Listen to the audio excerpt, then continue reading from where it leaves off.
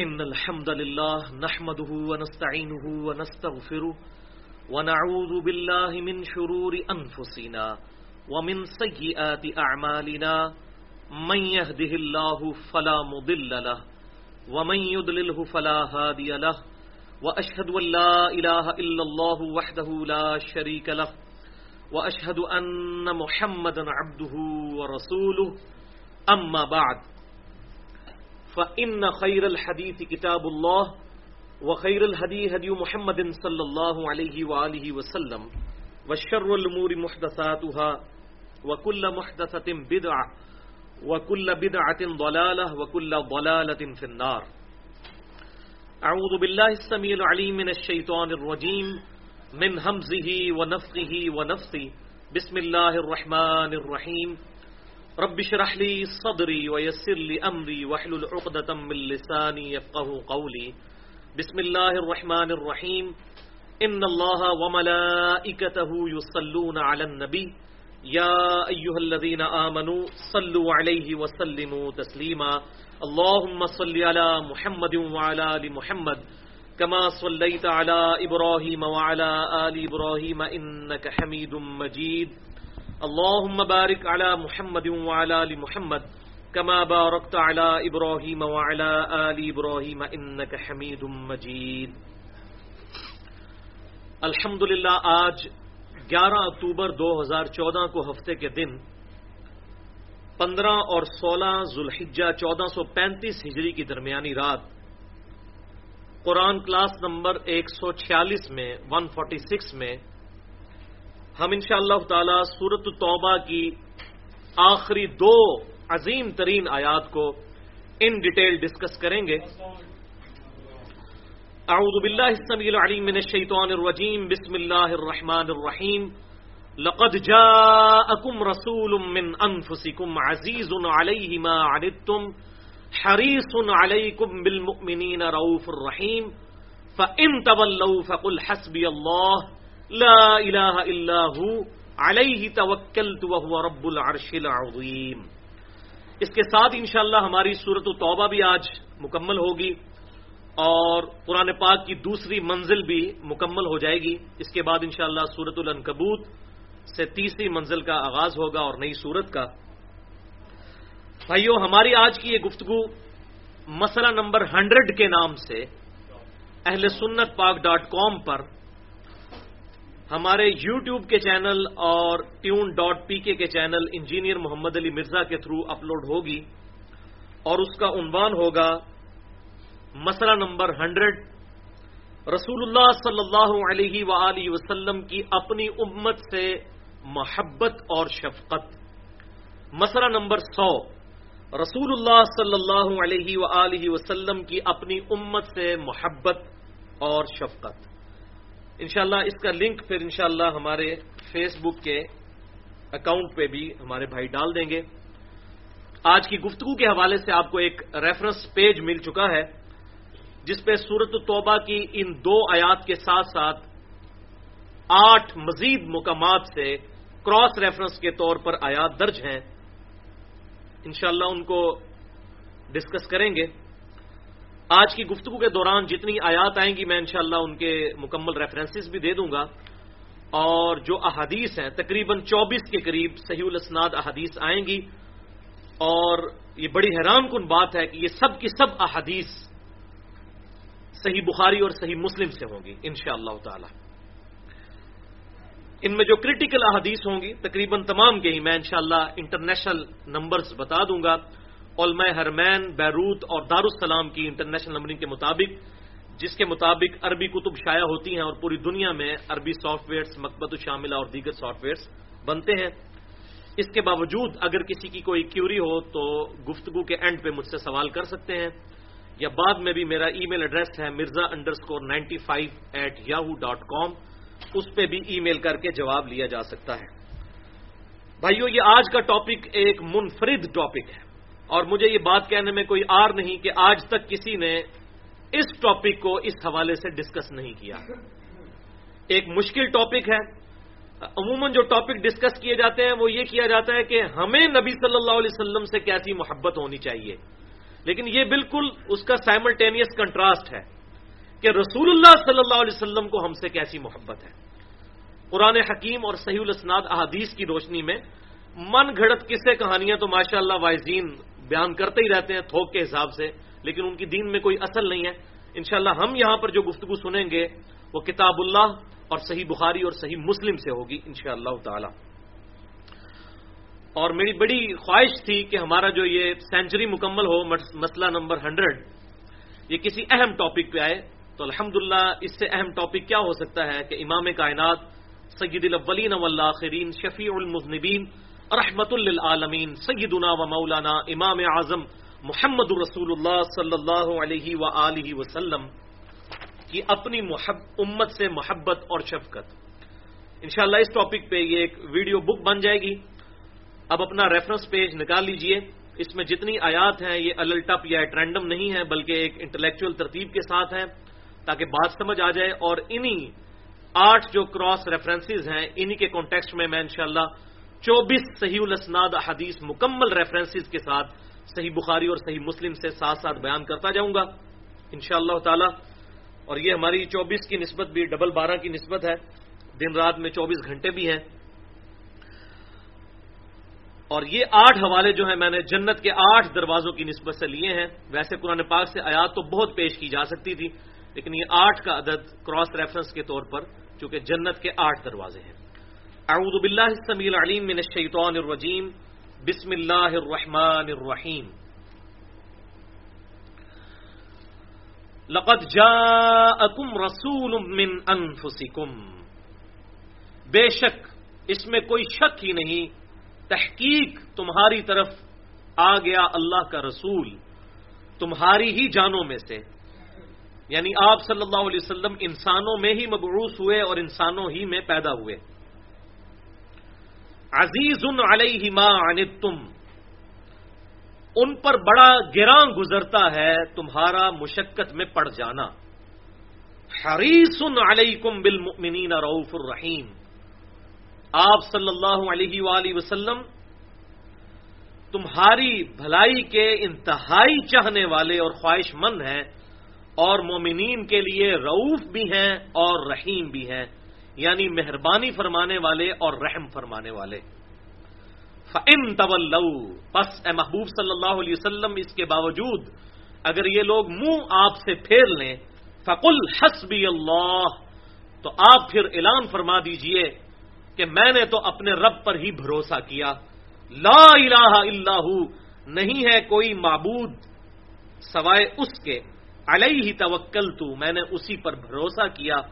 وہو رب العرش العظیم، اور وہ عرش عظیم کا رب ہے، مالک ہے. اب یہ رب کا لفظ استعمال ہوا عرش عظیم کے لیے، اس سے یہ بات بھی پتہ چلی کہ عرش بھی اللہ کی مخلوق ہے، کیونکہ مخلوق کا ہی رب ہوتا ہے. بھائیو، اس میں آپ صلی اللہ علیہ وآلہ وسلم کے لیے 2 صفات کا ذکر آیا، رؤوف الرحیم پرٹیکولر، اس کے علاوہ باقی صفات بھی آئیں، عزیز علیہ ما عنتم. تو رؤوف اور رحیم کے حوالے سے سمجھ لیجئے کہ یہ وہ نام ہے جو اللہ تعالی کے لیے بھی قرآن پاک میں استعمال ہوئے ہیں، لیکن وہ ہوگا الرؤوف اور الرحیم الف لام کے ساتھ. انگلش میں ہم دی، اگر صرف کہیں سٹی تو کوئی بھی شہر ہو سکتا ہے، دی سٹی کوئی خاص شہر. تو اللہ کے لیے آئے گا تو الرؤوف الف لام کے ساتھ، لام بیچ میں سائلنٹ ہو جاتا ہے کیونکہ را آیا اس کے بعد. تو الرؤوف الرحیم. تو کسی کا نام عبد الرؤوف اور عبد الرحیم بھی رکھنا درست ہے، اور صرف رؤوف اور رحیم بھی رکھنا درست ہے، کیونکہ آپ صلی اللہ علیہ وسلم کا بھی یہ نام مبارک ہے. اس کے علاوہ بھی عموماً نام رکھا جاتا ہے عبد الرحمان. تو بعض لوگ اس کو رحمان کہہ کر پکارتے ہیں، اس میں کوئی شرعی گرفت نہیں ہے، کیونکہ رحمان اللہ کا نام نہیں ہے، اللہ کا نام ہے الرحمان. رحمان تو ہر وہ شخص ہو سکتا ہے جو رحم کرنے والا ہو، الرحمان وہ صرف اللہ کی ذات ہے. تو یہ اسماء و صفات کے حوالے سے لوگوں میں مسکنسیپشن پائی جاتی ہے. وہ کسی کو رحیم بلا دیں یا کسی طریقے سے کسی کو رحمان بلا دیں تو کہتے ہیں جناب یہ کوئی شرک ہو گیا. کوئی شرک نہیں ہوتا. الرحمان اور الرحیم پکاریں گے تو پھر شرک ہوگا. تو یہ بات سمجھ لیں. بہرحال اس حوالے سے مسئلہ نمبر 82 کے نام سے میری گفتگو ہے، اسم اعظم اور اللہ تعالیٰ کے اسماء و صفات کے حوالے سے اس کی لنگوسٹک کے پوائنٹ آف ویو سے کیا پوائنٹ آف ویو ہونا چاہیے اور کیا عقیدہ ہونا چاہیے، اس میں نے ڈیٹیل کے ساتھ بیان کیا ہے۔ بہرحال ان دو عظیم آیات میں امام کائنات سید الاولین والآخرین شفیع المذنبین رحمۃ للعالمین سیدنا و مولانا امام اعظم محمد رسول اللہ صلی اللہ علیہ وآلہ وسلم کی اپنی امت سے محبت اور شفقت کا بیان ہوا کہ انتہائی حریص ہیں، بڑے خواہش مند ہیں، تمہاری بھلائی کے چاہنے والے ہیں، اور تم پر جو تکلیف آتی ہے وہ ان پر بڑی گراں گزرتی ہے، بغیر اس کے کہ آپ صلی اللہ علیہ وسلم کا ہم سے کوئی خونی رشتہ نہیں ہے، اس کے باوجود۔ اب اپنا وہ اگلے کراس ریفرنسز نکال لیجئے، اس کے ساتھ ہی ہم ڈسکس کرتے ہیں، اور اسی کانٹیکسٹ میں انشاءاللہ 12 یعنی 24 صحیح الاسناد حدیث اور تمام کی تمام صحیح بخاری اور صحیح مسلم سے ڈسکس کریں گے۔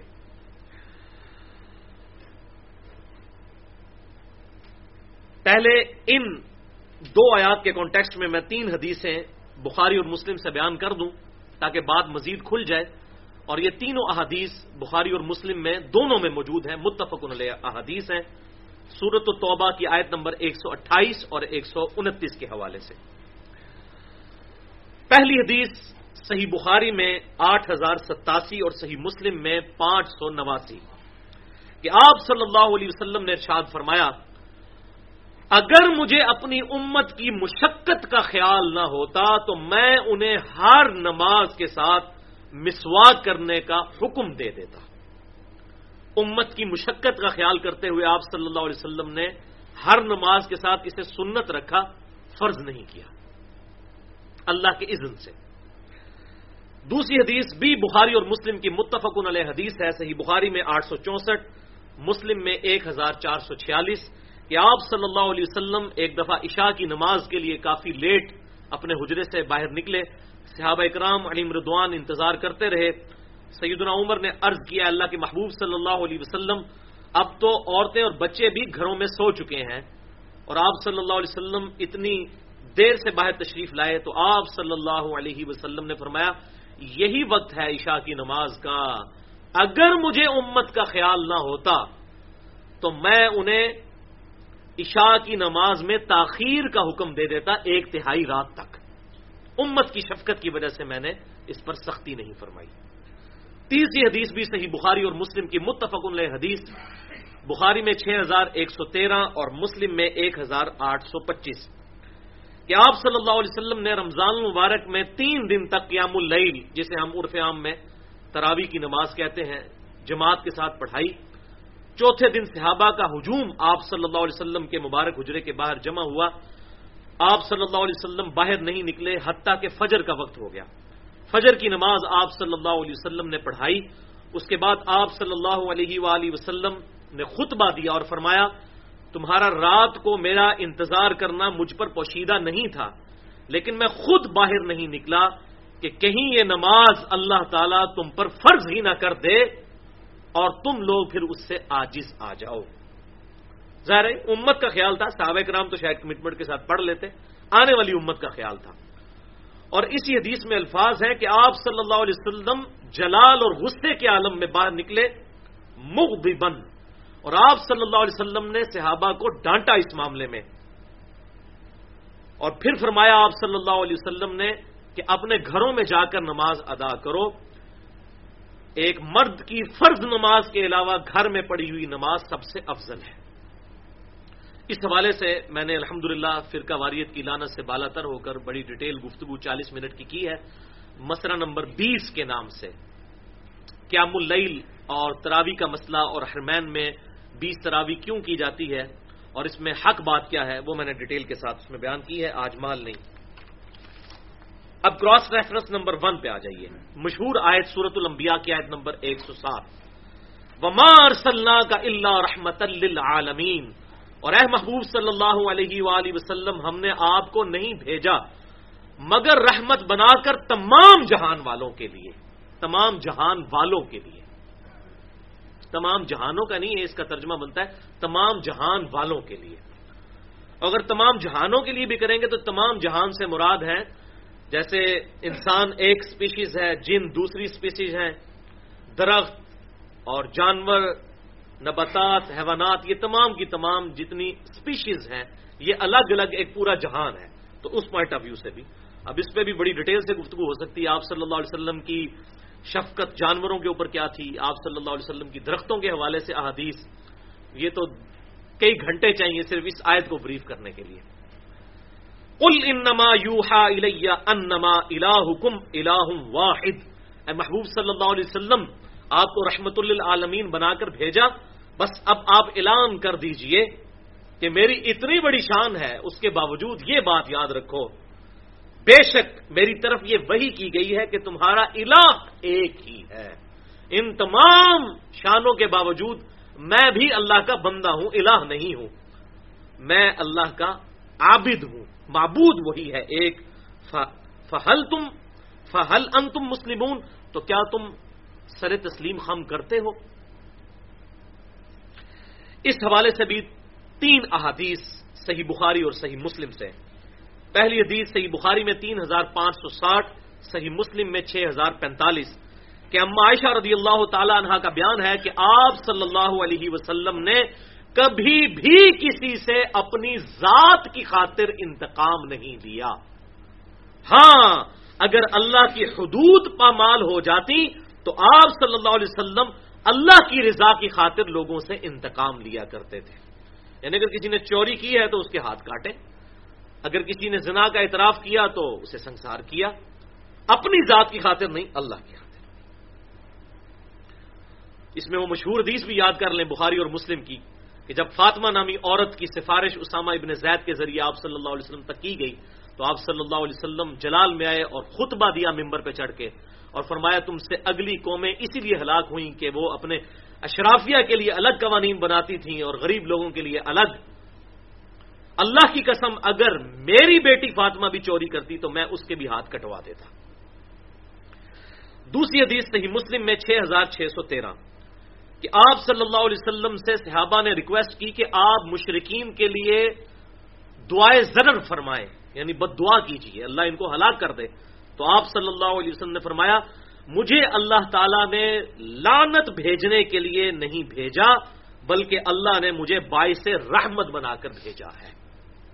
تو یہاں پر یہ یاد رکھیں جو آپ صلی اللہ علیہ وسلم قنوت نازلہ پڑھتے تھے جو بخاری اور مسلم میں آتا ہے، تو وہ بھی آپ نے اپنی ذات کی خاطر نہیں پڑھی بلکہ وہ ریونج میں پڑھی، انتقام میں، جب 70 صحابہ کو دھوکے سے شہید کیا گیا. تو آپ صلی اللہ علیہ وسلم نے اس وقت وہ ریونج میں کام کیا، ورنہ آپ صلی اللہ علیہ وسلم نے کبھی کسی پر لعنت نہیں فرمائی. تیسری حدیث بھی بخاری اور مسلم کی متفق علیہ حدیث ہے. بخاری میں 3231، مسلم میں 4653. سیدہ عائشہ رضی اللہ تعالیٰ عنہ کہتی ہیں کہ میں نے ایک دن امام کائنات صلی اللہ علیہ وسلم سے پوچھا یا رسول اللہ صلی اللہ علیہ وسلم کیا آپ پر احد کے دن سے بھی بڑا کوئی مشکل کا دن آیا کبھی؟ ہمیں تو یہی پتا ہے، حضرت عائشہ نے تو اپنی زندگی میں یہی وقت دیکھا تھا کہ آپ صلی اللہ علیہ وآلہ وسلم کے 4 دندان مبارک شہید ہوئے اور بے ہوش ہو گئے، اور اس کی وجہ سے آپ کی شہادت کی خبر بھی مشہور ہو گئی غزوہ احد کے موقع پر. تو آپ صلی اللہ علیہ وسلم نے فرمایا ہاں عائشہ، اس سے بھی مشکل وقت تھا مجھ پر طائف کا وقت، عقبہ کی گھاٹی کا وقت، جب لوگوں نے میرے ساتھ زیادتی کی. پھر آپ صلی اللہ علیہ وسلم نے ارشاد فرمایا کہ جب میں وہاں سے واپس لوٹا سخت افسردگی کے عالم میں، سیدنا جبرائیل علیہ السلام کو اللہ تعالیٰ نے میرے پاس بھیجا اور وہ اپنے ساتھ پہاڑوں کے فرشتے کو لے کر آئے اور کہا کہ اللہ تعالیٰ ارشاد فرماتا ہے اے میرے محبوب صلی اللہ علیہ وسلم، آپ کو جو اس قوم نے جواب دیا وہ ہمارے علم میں ہے، اب یہ فرشتہ ہم نے آپ کی طرف بھیجا ہے. پھر اس فرشتے نے، پہاڑوں کے فرشتے نے آپ صلی اللہ علیہ وسلم کو سلام کیا اور کہا اے اللہ کے محبوب صلی اللہ علیہ وسلم، اللہ تعالیٰ نے مجھے اسپیشل آپ کی طرف بھیجا ہے، اگر آپ اجازت دیں تو میں ان بنو ثقیف کو 2 پہاڑوں کے درمیان مسل کر سرما بنا دوں جو انہوں نے آپ صلی اللہ علیہ وسلم کے ساتھ بدسلوکی کی. لیکن قربان جائیں آپ صلی اللہ علیہ وسلم نے فرمایا نہیں، مجھے اللہ سے امید ہے کہ یہ لوگ نہیں تو ان کی آنے والی نسلوں میں ایسے لوگ ضرور پیدا ہوں گے جو اللہ کی عبادت کریں گے اور اس کے ساتھ کسی کو شریک نہیں ٹھہرائیں گے. اور وقت نے دیکھا بالآخر بنو ثقیف نے بھی فتح مکہ کے بعد اسلام قبول کیا، اور یہ ایسی جنگجو قوم تھی کہ انہی کی وجہ سے جو پرشین امپائر گری. جنگ قادسیہ میں بنو ثقیف کے ہی لوگ تھے، جن میں مشہور مختار ثقفی تابعی جنہوں نے قاتلین حسین سے بدلہ لیا تھا، ان کے جو والد تھے ابو عبیدہ ثقفی، وہ تھے جنہوں نے بڑے بڑے ہاتھیوں کو گرایا تھا جنگ قادسیہ سے پہلے. اور اس کے بعد باقی بنو ثقیف نے بھی جنگ قادسیہ میں، بنو تمیم اور بنو ثقیف ہی تھے جنہوں نے جنگ قادسیہ میں مین رول ادا کیا پرشین امپائر کو گرانے کے لیے. تو یہ الحمدللہ آپ صلی اللہ علیہ وسلم کا ویژن تھا اور آپ صلی اللہ علیہ وسلم کی شفقت تھی کہ امت نے وہ دن بھی دیکھا کہ وہی بنو ثقیف جو آپ صلی اللہ علیہ وسلم کو پتھروں سے لہو لہان کر دیا طائف میں، انہوں نے اسلام بھی قبول کر لیا الحمدللہ. دوسرا کراس ریفرنس سورۃ القلم کی آیت نمبر 1 تا 4. نون والقلم وما یسطرون. نون، القلم کی قسم، اس قلم کی، اس پین کی قسم. یعنی یہ کون سا القلم ہے جس نے لوح محفوظ کو لکھا؟ جو جامعہ ترمذی میں صحیح حدیث ہے کہ آپ صلی اللہ علیہ وسلم نے فرمایا اللہ تعالیٰ نے سب سے پہلے قلم کو پیدا کیا. وما یسترون، اور لکھنے والوں کی قسم. اس سے مراد وہ فرشتے بھی ہو سکتے ہیں جو ہمارے نامہ اعمال لکھتے ہیں، یا اس کے علاوہ بھی عام لکھنے والے بھی جو حق کی دعوت دیتے ہیں. ما انت بنعمت ربک بمجنون. اے محبوب صلی اللہ علیہ وسلم، تم اپنے رب کی نعمت سے دیوانے تو نہیں ہو، تم پر تو تمہارے رب کی نعمت ہے. وَإِنَّ لَكَ لَأَجْرًا غَيْرَ مَمْنُونٍ، اور بے شک اے محبوب صلی اللہ علیہ وسلم تمہارے لیے تو ایسا اجر ہے جو کبھی بھی منقطع نہیں ہوگا. انفینٹ، فار ایور، کنٹینیوس اجر ہے آپ کے لیے. ظاہر صحابہ نے ایمان قبول کیا، پھر تابعین، پھر تبع تابعین، آج تک جتنے لوگ ایمان لا رہے ہیں اور جتنے لوگ نمازیں پڑھ رہے ہیں، جتنے لوگ نیک عمال کر رہے ہیں، حج کر رہے ہیں، زکوٰۃ ادا کر رہے ہیں، یہ سب کا سب ثواب صدقہ جاریہ کے طور پر آپ صلی اللہ علیہ وسلم کے نامہ اعمال میں جاتا ہے. آپ ہی نے تو وہ دعوت انیشیٹ کی. تو اے محبوب صلی اللہ علیہ وسلم بے شک آپ کے لیے ایک ایسا اجر ہے جو کبھی منقطع نہیں ہوگا. وَإِنَّكَ لَعَلَىٰ خُلُقٍ عَظِيمٍ، اور آپ بے شک اخلاق کے بلند ترین درجے پر فائز ہیں. بلند ترین. اب جس درجے کو اللہ عظیم کہہ رہا ہے وہ کتنا بڑا درجہ ہوگا.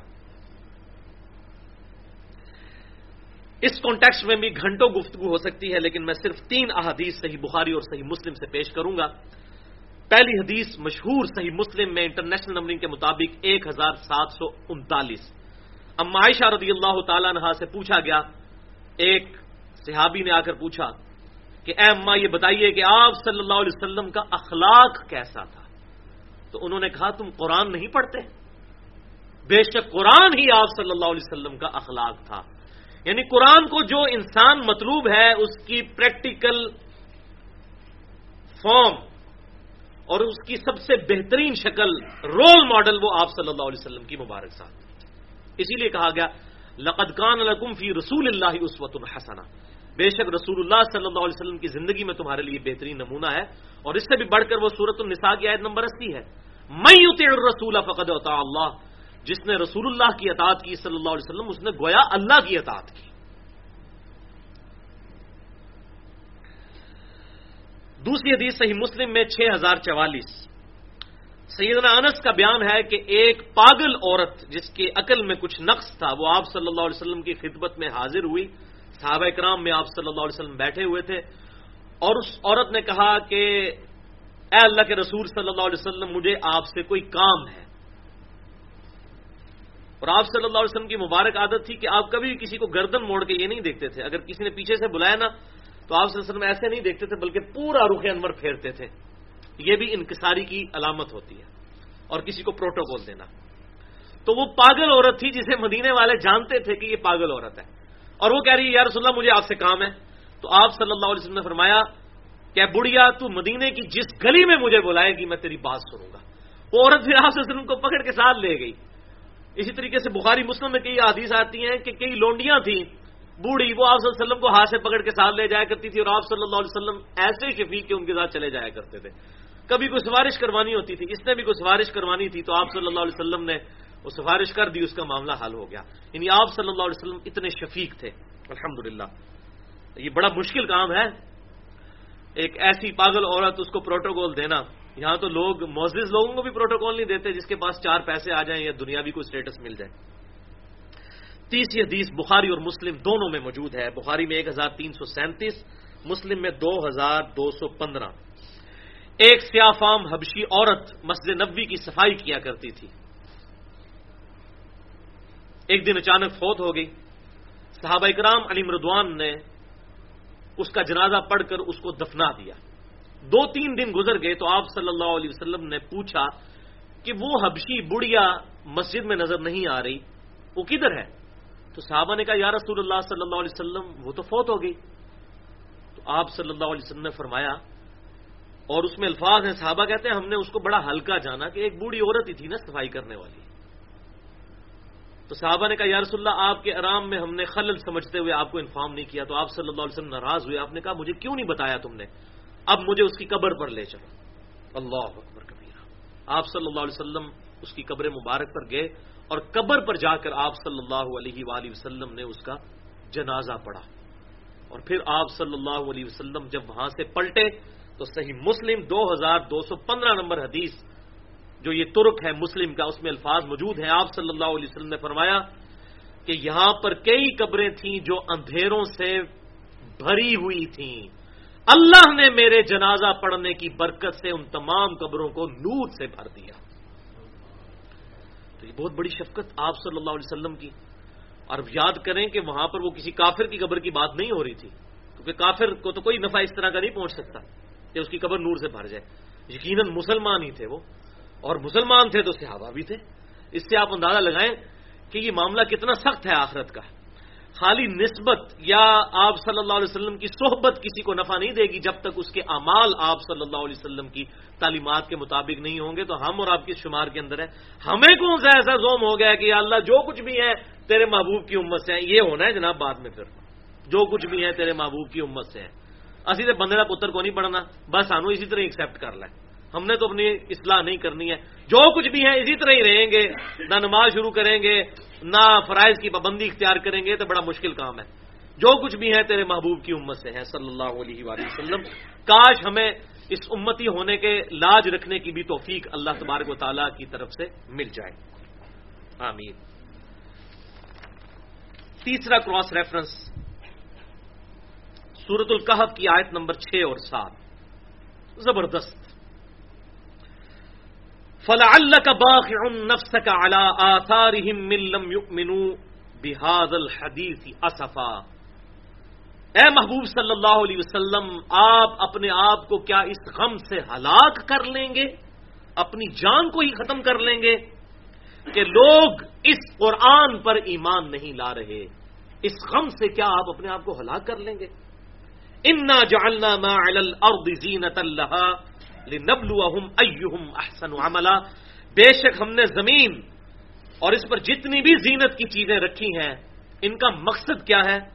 لِنَبْلُوَهُمْ أَيُّهُمْ أَحْسَنُ عَمَلًا، تاکہ ہم لوگوں کی آزمائش کریں کہ کون ان میں سے اچھے اعمال کرتا ہے.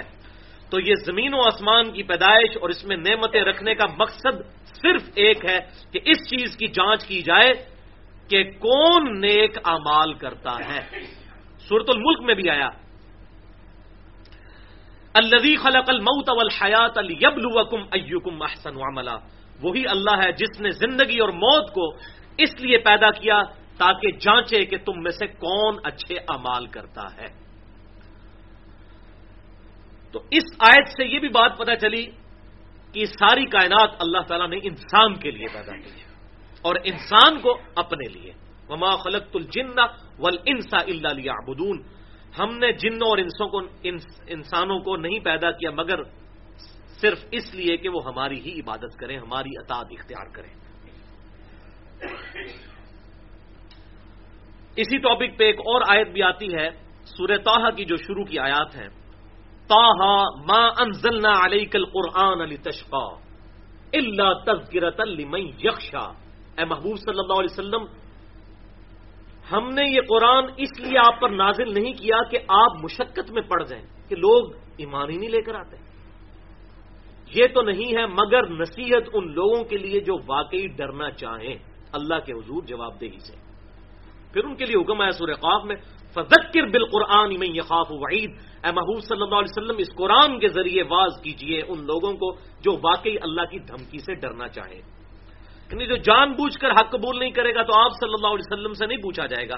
جیسے سورۃ البقرہ میں آتا ہے محبوب صلی اللہ علیہ وسلم ہم آپ سے یہ نہیں پوچھیں گے کہ لوگ دوزخ میں کیوں چلے گئے، آپ کو بھیجا تھا. آپ کا کام تو ہے وما علینا الا البلاغ، آپ کا کام نہیں ہے مگر پہنچا دینا، باقی ہدایت دینا اللہ کا کام ہے.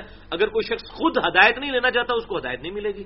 جو کوشش کرے گا والذین جاہدوا فینا لنہدینہم سبلنا، جو لوگ ہماری راہ میں کوشش کریں گے ہم اپنی راہیں ان کے لیے کھول دیں گے. اسی سورۃ الکہف ریفرنس نمبر 3 کے کانٹیکسٹ میں 4 بڑی اہم احادیث ہیں، بڑی اٹینٹو ہو کر سننے والی. پہلی حدیث صحیح بخاری اور صحیح مسلم کی متفقن علیہ حدیث ہے. بخاری میں 6483، مسلم میں 5957 کہ آپ صلی اللہ علیہ وسلم نے فرمایا کہ میری اور تمہاری مثال اس شخص کی مانند ہے کہ جس نے آگ روشن کی اور اس آگ پر حشرات الارض اور پروانے آ کر گرتے ہیں. ظاہر آگ پر گریں گے تو ختم ہو جائیں گے. اور وہ شخص اپنی پوری کوشش کرتا ہے کہ لوگ وہ پروانے اور حشرات اس کے اوپر نہ گریں. تو میں بھی پوری کوشش کرتا ہوں کہ تم دوزخ کی آگ میں جا کر نہ گرو، اور میں تمہیں اپنی طرف بلاتا ہوں کہ تم آگ سے بچ کر میری طرف آؤ، یعنی میرا راستہ اختیار کرو. ظاہر آپ کا ہی راستہ ہوگا. وہ صحیح بخاری کی مشہور حدیث ہے محمد فرق بین الناس، محمد صلی اللہ علیہ وسلم لوگوں میں حق اور باطل کے درمیان فرق ہے. یہ کتاب بھی الفرقان ہے اور آپ صلی اللہ علیہ وسلم بھی الفرقان ہے، حق اور باطل میں تمیز. دوسری حدیث صحیح مسلم میں ہے، اس کے 4 طرق صحیح مسلم میں آئی. یہ بڑی امپورٹنٹ حدیث ہے، 7260 صحیح مسلم میں. آپ صلی اللہ علیہ وسلم صحابہ کرام علیہم رضوان کے ساتھ جا رہے تھے. راستے میں ایک مسجد میں آپ صلی اللہ علیہ وسلم نے 2 رکعت نفل ادا کیے اور اس کے بعد آپ صلی اللہ علیہ وسلم نے ہاتھ اٹھا کر بڑی لمبی دعا کی. صحابہ کہتے ہیں کہ ہم باہر تھک گئے کھڑے ہو کر، آپ صلی اللہ علیہ وسلم نے اتنی لمبی دعا کی. پھر آپ صلی اللہ علیہ وسلم مسجد سے باہر تشریف لائے اور خود ہی ارشاد فرمایا کہ میں نے اپنے رب سے 3 دعائیں کی، 2 اللہ نے مجھے عطا فرما دی اور ایک دعا سے اللہ نے مجھے روک دیا. صحیح مسلم 7260. جو دعائیں قبول کی کون سی؟ پہلی دعا میں نے اپنے رب سے سوال کیا کہ میری امت پر ایسا قحط نہ آئے کہ میری پوری امت ہی ہلاک ہو جائے، جس طرح نوح علیہ السلام کی پوری امت ہلاک کر دی گئی سوائے چند ایمان والوں کے. ایسا کوئی عذاب میری امت پر نہ آئے. تو اللہ تعالیٰ نے میری یہ دعا قبول کر لی. میں نے دوسری دعا کی کہ میری امت پر کوئی ایسا دشمن مسلط نہ ہو کہ جو ان کو بالکل ختم کر کے رکھ دے. تو اللہ تعالیٰ نے یہ میری دعا قبول کر دی کہ کوئی ایسا دشمن مسلط نہیں ہونے دوں گا جو مکمل مسلمانوں کا خاتمہ کر دے، ہاں مگر ان میں باہمی دشمنی رہے گی. تیسری دعا جس سے روک دیا گیا وہ یہ تھی کہ میں نے دعا کی کہ میری امت آپس میں نہ لڑے. تو اللہ تعالیٰ نے فرمایا اے محبوب صلی اللہ علیہ وسلم یہ دعا آپ ہم سے مت کیجیے. اور اس کی پریکٹیکل مثال ہم دیکھ رہے ہیں کہ امت فرقوں کے نام پر لڑ رہی ہے، زبانوں کے نام پر، سیاسی پارٹیوں کے نام پر، پتہ نہیں کن کن بنیادوں کے اوپر آپس میں لڑ رہی ہے. اور ظاہر ہے یہ بہت بڑی آزمائش تھی. اللہ اکبر. تو فرمایا اللہ تعالیٰ نے اس دعا کے رسپانس میں کہ یہ آپس میں لڑیں گے بھی اور ایک دوسرے کو قیدی بھی بنائیں گے.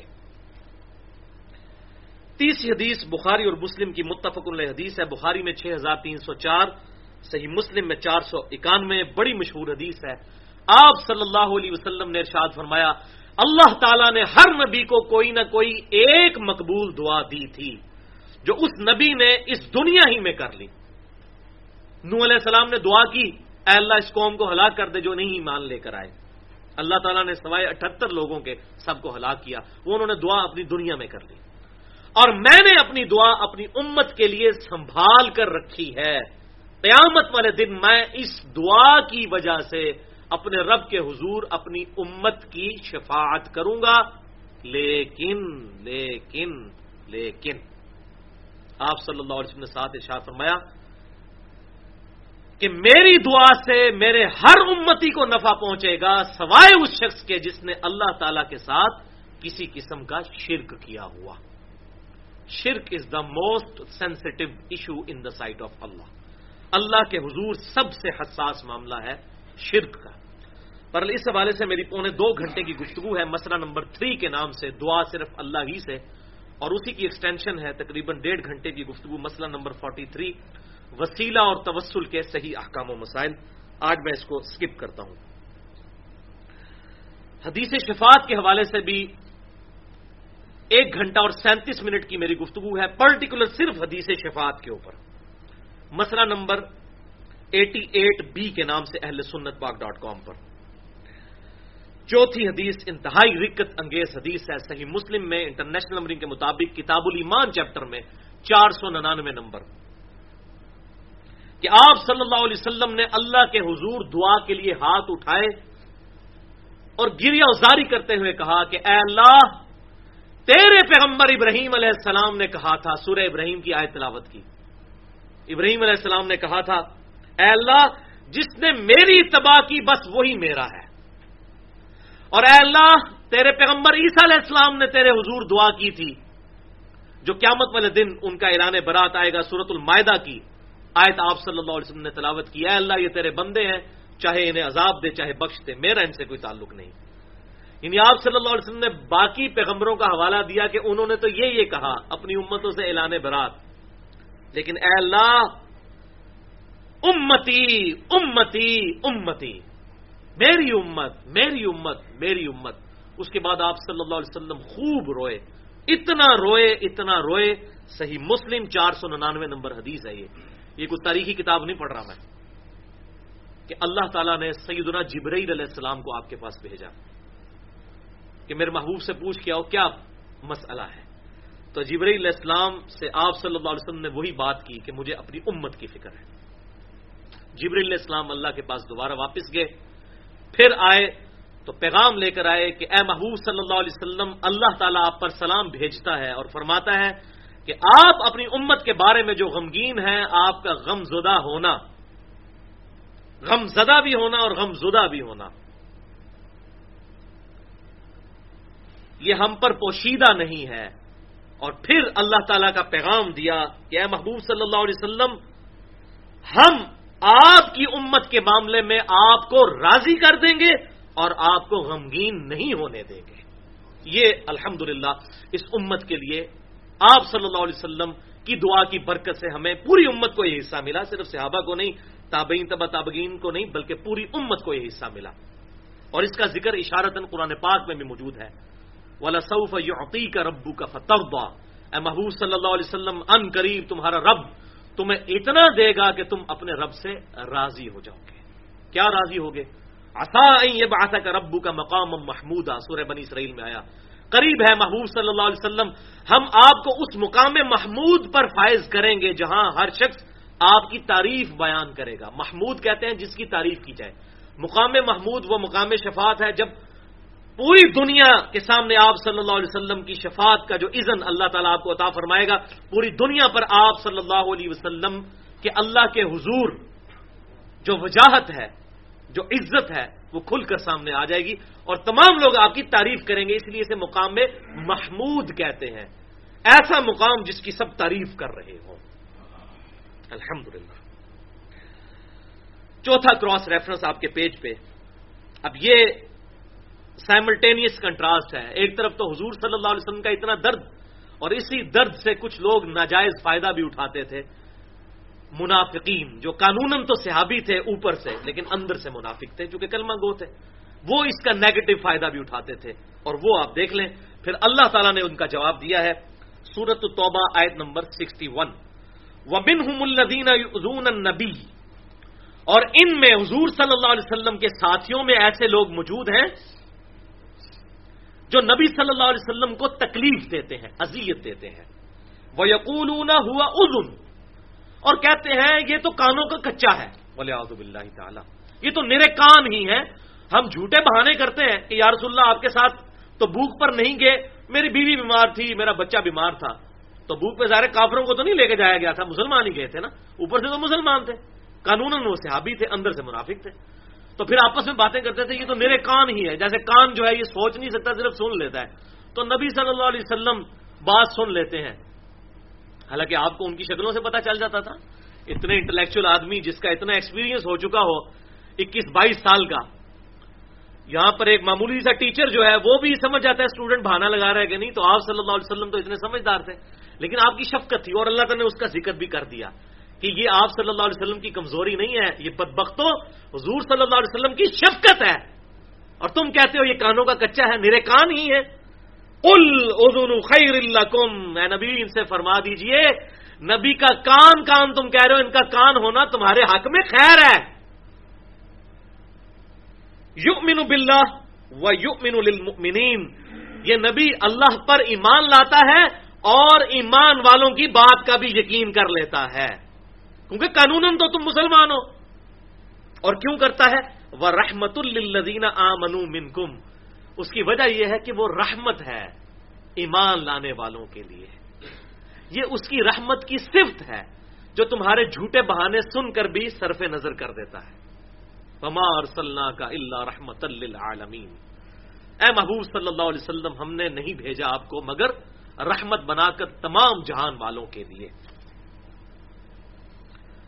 اب ساتھ اللہ کی طرف سے فتویٰ بھی آ گیا، وَالَّذِينَ يُؤْذُونَ رَسُولَ اللَّهِ، کام کھول کر سن لو، جو لوگ رسول اللہ کو اذیت دیتے ہیں صلی اللہ علیہ وسلم، لہم عذاب علیم، ان کے لیے دردناک عذاب ہے. صرف عذاب نہیں، دردناک عذاب. اور پھر سورۃ الاحزاب میں تو کھل کر وہ آیت آئی، آیت نمبر 57، ان الذین یؤذون اللہ ورسولہ لعنہم اللہ فی الدنیا والآخرہ، بے شک جو لوگ اللہ اور اس کے رسول صلی اللہ علیہ وسلم کو تکلیف دیتے ہیں ان پر دنیا کی زندگی میں بھی اور آخرت کی زندگی میں بھی لعنت ہے، اور اللہ نے ان کے لیے ذلیل و خوار کر دینے والا عذاب تیار کر رکھا ہے. عذابا مہینا، وعد لهم عذابا مہینا، ذلیل و خوار کر. اب غصہ اس میں دیکھیں کتنا اس آیت میں، صرف عذاب نہیں، ذلیل و خوار کر دینے والا عذاب. اس کانٹیکسٹ میں ایک حدیث جو بخاری اور مسلم دونوں میں موجود ہے منافقین کے حوالے سے، صحیح بخاری میں 4672، صحیح مسلم میں 7027، یہ کلائمیکس ہے آپ صلی اللہ علیہ وسلم کے اخلاق اور رحمت کا. عبداللہ ابن ابی جب مر گیا، ان کے جو اس کا بیٹا تھا وہ پکا صحابی تھا، اس کا نام بھی عبداللہ تھا. اس نے حضور صلی اللہ علیہ وسلم کو آ کر ریکویسٹ کی کہ یا رسول اللہ صلی اللہ علیہ وسلم اپنا مبارک کرتا آپ دے دیجئے، میں نے اپنے باپ کو دفنانا ہے اس کرتے میں. ظاہر قانوناً تو مسلمان ہی تھا، منافق تھا نا، قانوناً مسلمان تھا، اندر سے منافق تھا، ڈکلیئرڈ نہیں تھا. آپ صلی اللہ علیہ وسلم سے کرتا مانگ کر لے گئے، حتیٰ کہ آپ صلی اللہ علیہ وسلم اس کی قبر پر گئے دفناتے وقت، اور مسلم 7025 نمبر حدیث میں آتا ہے اپنا لعاب دہن بھی عبداللہ ابن ابی کے منہ میں ٹپکایا، اس کا سر اپنے گھٹنوں پر رکھ کر. ذرا شفقت کا آپ ذرا، اب میں عبداللہ ابن ابی کے جو ظلم ہے آپ صلی اللہ علیہ وسلم کے ساتھ زیادتیاں ہیں بخاری اور مسلم سے بیان کروں تو 1 گھنٹہ چاہیے اس کے اوپر الگ سے. اور آپ کی شفقت دیکھیں اس کے مرنے پر. اور بخاری اور مسلم دونوں کے الفاظ ہیں کہ سیدنا عمر نے عرض کیا اللہ کے رسول کی تو پوری زندگی آپ کو تکلیفیں دیتا تھا، یہ منافق ہے. آپ صلی اللہ علیہ وسلم اس کا جنازہ پڑھانے کے لیے نہ جائیے. تو آپ صلی اللہ علیہ وسلم نے فرمایا کہ سورۃ التوبہ میں اللہ نے ارشاد فرمایا ہے کہ اے نبی تم ان کے لیے 70 دفعہ بھی مغفرت کرو تو ہم ان کی توبہ قبول نہیں کریں گے. کاش مجھے یہ یقین ہوتا کہ 70 سے زیادہ دفعہ دعا کرنے سے یہ بخشا جائے تو میں 70 سے زیادہ دفعہ بھی دعا کر دیتا. اللہ اکبر کبیرہ والحمد للہ کثیرہ وسبحان اللہ بکرۃ واصیلا.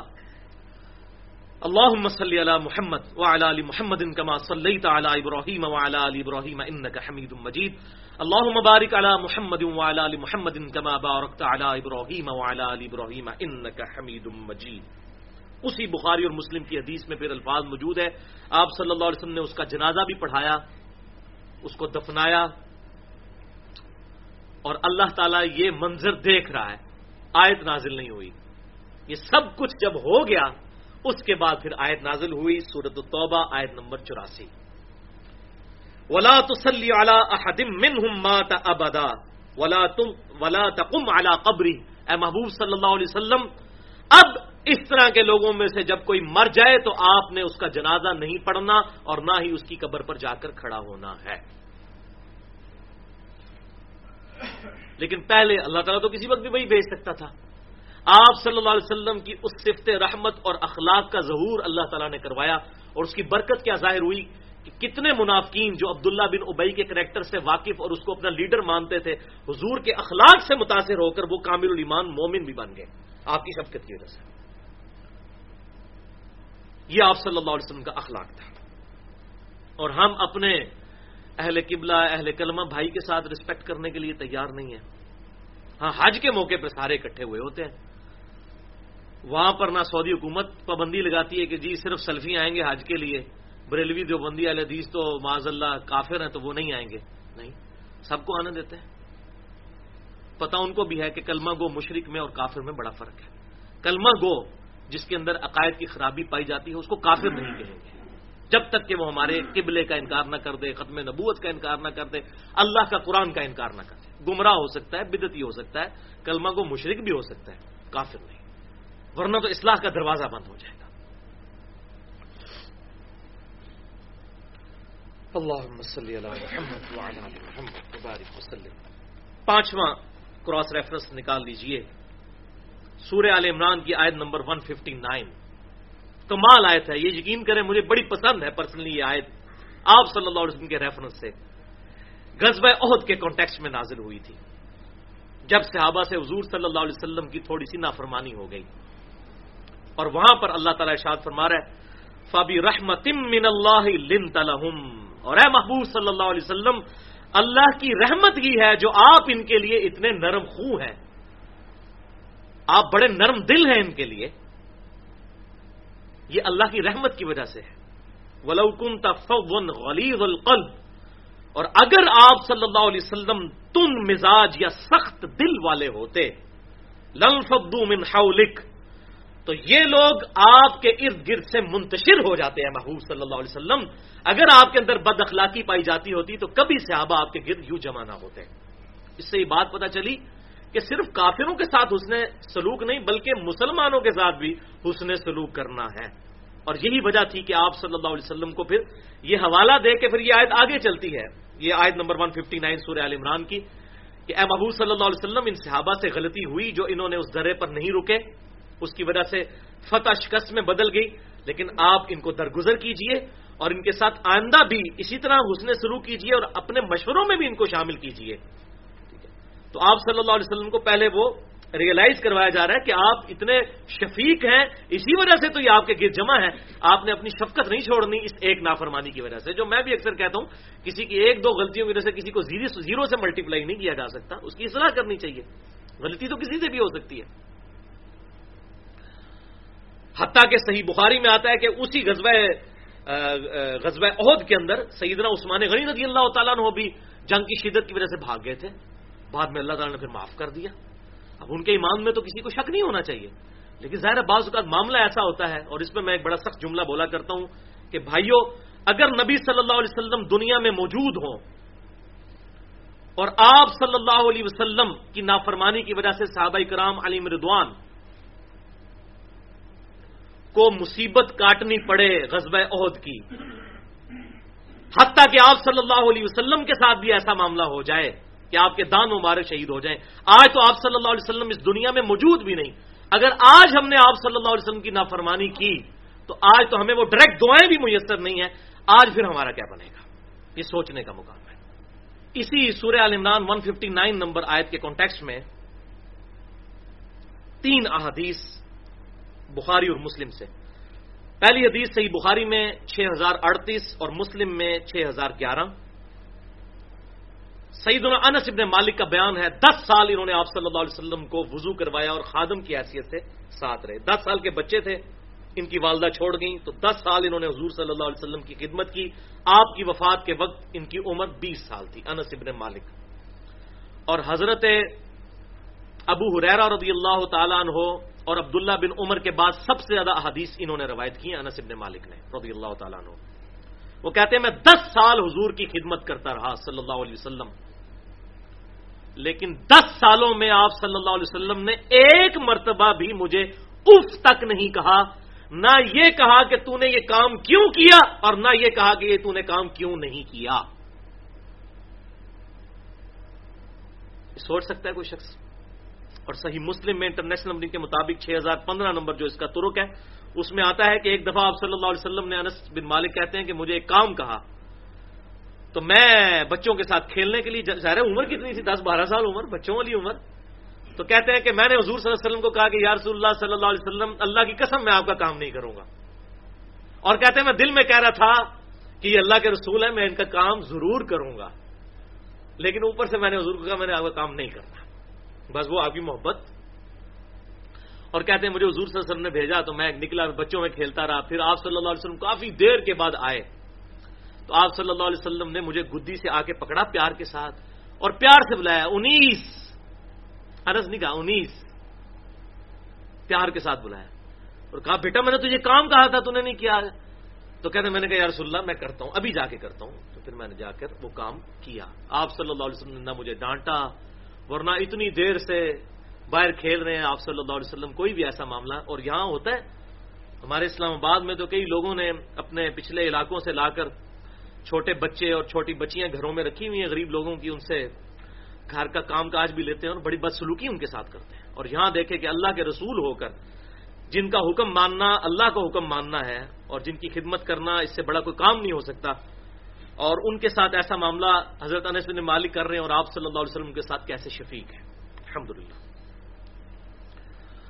دوسری حدیث بھی بخاری اور مسلم کی متفقن علیہ حدیث ہے، بخاری میں 3149، مسلم میں 2429۔ انس بن مالک کا بیان ہے، بڑی اسٹانشنگ یہ حدیث ہے کہ میں حضور صلی اللہ علیہ وسلم کے ساتھ تھا، آپ صلی اللہ علیہ وسلم سواری پر بیٹھے ہوئے تھے، راستے میں ایک پینڈو شخص عرابی آ گیا، اور اس نے آپ صلی اللہ علیہ وسلم کی جو چادر مبارک تھی، آپ کا اکثر لباس یہی ہوتا تھا، نیچے تہمد اور اوپر چادر، جیسے ہم احرام کی حالت میں لیتے ہیں، تو آپ صلی اللہ علیہ وسلم کبھی کرتا بھی پہنتے تھے اور کبھی یہ جوں چادر بھی، عام حالت میں۔ کہتے ہیں آپ صلی اللہ علیہ وسلم نے چادر لی ہوئی تھی، نجرانی چادر تھی، وہ نجران کی بنی ہوئی، تو کہتے ہیں وہ عرابی آیا اور اس نے آپ صلی اللہ علیہ وسلم کی چادر، وہ پینڈو شخص تھا، مسلمان تھا، نیو مسلم، اس کو کوئی ایٹیکیٹس بھی نہیں تھے، سارے ایک لیول کے تو نہیں ہوتے، اس نے آپ صلی اللہ علیہ وسلم کی چادر کا کنارہ پکڑا اور زور سے کھینچا۔ انس بن مالک کہتے ہیں اتنی زور سے کھینچا کہ حضور صلی اللہ علیہ وسلم اس کے بالکل سینے کے مقابلے پر آ گئے، یعنی سواری پر بیٹھے تھے، یوں گھسیٹا کہ آپ صلی اللہ علیہ وسلم جھک گئے اس زور لگانے کی وجہ سے، اور اتنی زور سے اس نے چادر کھینچی کہ آپ صلی اللہ علیہ وسلم کی کمر مبارک پہ نشان پڑ گئے اس چادر کے، اور کہنے لگا کہ اے اللہ کے رسول، جو اللہ نے آپ کو دیا ہے اس میں سے کچھ مجھے بھی عطا کیجیے۔ یہ مانگنے کا طریقہ آپ ذرا دیکھیں۔ اور انس بن مالک کہتے ہیں حضور صلی اللہ علیہ وسلم مسلسل مسکرا رہے تھے، آپ صلی اللہ علیہ وسلم کے چہرے پہ غصے کے آثار نہیں آئے بلکہ مسلسل مسکرا رہے تھے، اور پھر آپ صلی اللہ علیہ وسلم نے صحابہ سے کہا کہ اسے مال غنیمت میں سے اچھا خاصا مال دے دو، اور مال دے کر رخصت کیا بجائے غصہ کھانے کے، اور نہ اپنی انسلٹ بھی آپ صلی اللہ علیہ وسلم نے فیل نہیں کی کہ اس نے میرے ساتھ کیا کیا۔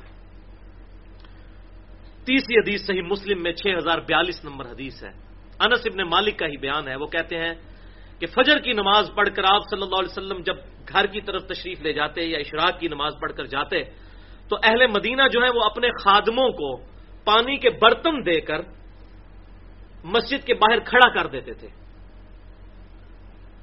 تو آپ صلی اللہ علیہ وسلم باری باری ایک ایک برتن میں اپنا مبارک ہاتھ ڈالتے جاتے تھے، وہ برکت کے لیے رکھتے تھے تاکہ آپ صلی اللہ علیہ وسلم کے ہاتھ مبارک کی برکت اس پانی میں آ جائے۔ صحابہ اکرام آپ صلی اللہ علیہ وسلم کے ڈائریکٹ تبرکات سے توسل حاصل کیا کرتے تھے، آپ کے لعاب دہن مبارک سے، وضو کے گرے ہوئے پانی سے، تو یہ آپ صلی اللہ علیہ وسلم کی روٹین تھی۔ اور انس بن مالک کہتے ہیں کہ حیران کن بات ہے، بسا اوقات سخت سردیوں کا موسم ہوتا اور پانی ٹھنڈا ہوا ہوتا اور اتنے لوگ لائن بار کھڑے ہوئے ہوتے، اس کے باوجود آپ صلی اللہ علیہ وسلم کے چہرے پر کبھی ناگواری نہ آتی، آپ سردیوں کے موسم میں بھی اس ٹھنڈے پانی میں بار بار ہاتھ ڈالتے جاتے، جتنے بند 100-150 جتنے لوگ کھڑے ہوتے آپ صلی اللہ علیہ وسلم کسی کو واپس نہیں کرتے تھے کہ جاؤ پانی گرم کر کے لے آؤ۔ یہ آپ صلی اللہ علیہ وسلم کی مبارک شفقت تھی۔ اس حوالے سے بخاری اور مسلم میں کتنی احادیث موجود ہیں کہ آپ کا پسینہ مبارک صحابہ کرام لے کر جایا کرتے تھے. صحیح بخاری میں آتا ہے آپ صلی اللہ علیہ وسلم کے وضو کا پانی نیچے نہیں گرنے دیتے تھے حتیٰ کہ لعاب دہن لیتے تھے, اور آپ صلی اللہ علیہ وسلم کا لعاب دہن جسے نہ ملتا وہ دوسرے سے ہاتھ مل کر اپنے جسم پر ملتا. اسی طریقے سے یہ تو زندگی میں تھا, وفات کے بعد بخاری اور مسلم دونوں میں آتا ہے آپ صلی اللہ علیہ وسلم کا کرتا مبارک امہات المومنین اس کا دھون شفا کے لیے صحابہ کو دیتی تھی, ایون بال مبارک کا دھون, یہ بھی صحیح مسلم میں آتا ہے. اس طرح کی ساری احادیث میں نے الگ سے تقریباً 1.5 گھنٹے کا لیکچر دیا ہے. مسئلہ نمبر 43 وسیلہ اور توسل کے صحیح احکام و مسائل. اس میں نے 6 وسیلے بتائے ہیں, 5 بالکل کتاب و سنت کے مطابق ہیں. ان 5 میں سے ایک وسیلہ ہے آپ صلی اللہ علیہ وسلم کے اتھینٹک تبرکات کے ساتھ اللہ کا قرب تلاش کرنا, جو صحابہ کا طریقہ تھا آپ کی مبارک زندگی میں بھی اور زندگی مبارک کے بعد بھی, لیکن وہ اتھینٹک ہوں. یہاں پر پاکستان میں لوگوں نے کاروبار بنانے کے لیے بھی اس قسم کے خود سے تبرکات بنا لیے ہوتے ہیں, اور یہاں پر تو لوگوں کی روزی روٹی بھی اس کے ذریعے چل رہی ہے. انڈیا پاکستان میں تو یہ بڑی زرخیز زمین ہے اس حوالے سے. بہرحال ہمارے سامنے کوئی لے آئے تو ہم نہ اقرار کرتے ہیں اور نہ انکار کرتے ہیں, اس کا معاملہ اللہ کے ثبوت کرتے ہیں. Cross reference number 6.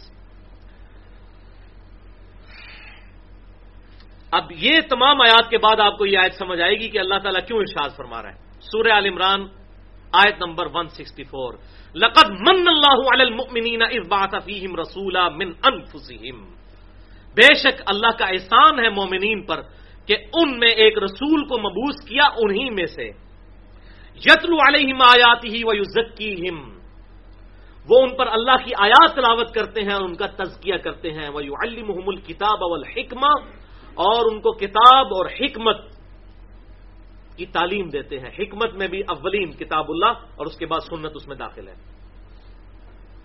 وَإِن كَانُوا مِن قَبْلُ لَفِي ضَلَالٍ مُبِينٍ, اور بے شک اس سے پہلے یہ لوگ کھلی گمراہی میں تھے. کون؟ صحابہ کرام علیہم رضوان. اس کتاب کے آنے سے پہلے اور اللہ کے محبوب صلی اللہ علیہ وسلم کے آنے سے پہلے صحابہ کھلی گمراہی میں تھے. بعد میں اللہ نے انہیں دنیا کا امام بنا دیا, لیکن ہم لوگ سٹل اسی گمراہی میں ہے کیونکہ کتاب اللہ پڑھتے نہیں ہیں. صحابہ نے تو اسے ہردے جاں بنایا تو دنیا کے امام بنے نا, لیکن ہم لوگ رسول کے آنے کے بعد, کتاب کے آنے کے بعد بھی گمراہی میں ہیں کیونکہ اس سے استفادہ نہیں کرتے. وَلِعَاذُ بِاللَّهِ تَعَالَى. اگلا کراس ریفرنس نمبر 7 سورۃ الاحزاب کی آیت نمبر 6. انہی ساری چیزوں کی بنیاد پر آپ صلی اللہ علیہ وسلم کے بارے میں اللہ تعالیٰ نے یہ کیٹاگوریکل فیصلہ سنا دیا. سورہ الاحزاب آیت نمبر 6 النبی اولا بالمؤمنین من انفسہم وازواجہ امہاتہم, نبی صلی اللہ علیہ وسلم مومنین کی جانوں پر ان کی جان سے بڑھ کر حق رکھتے ہیں, اور نبی کی بیویاں امت کی مائیں ہیں.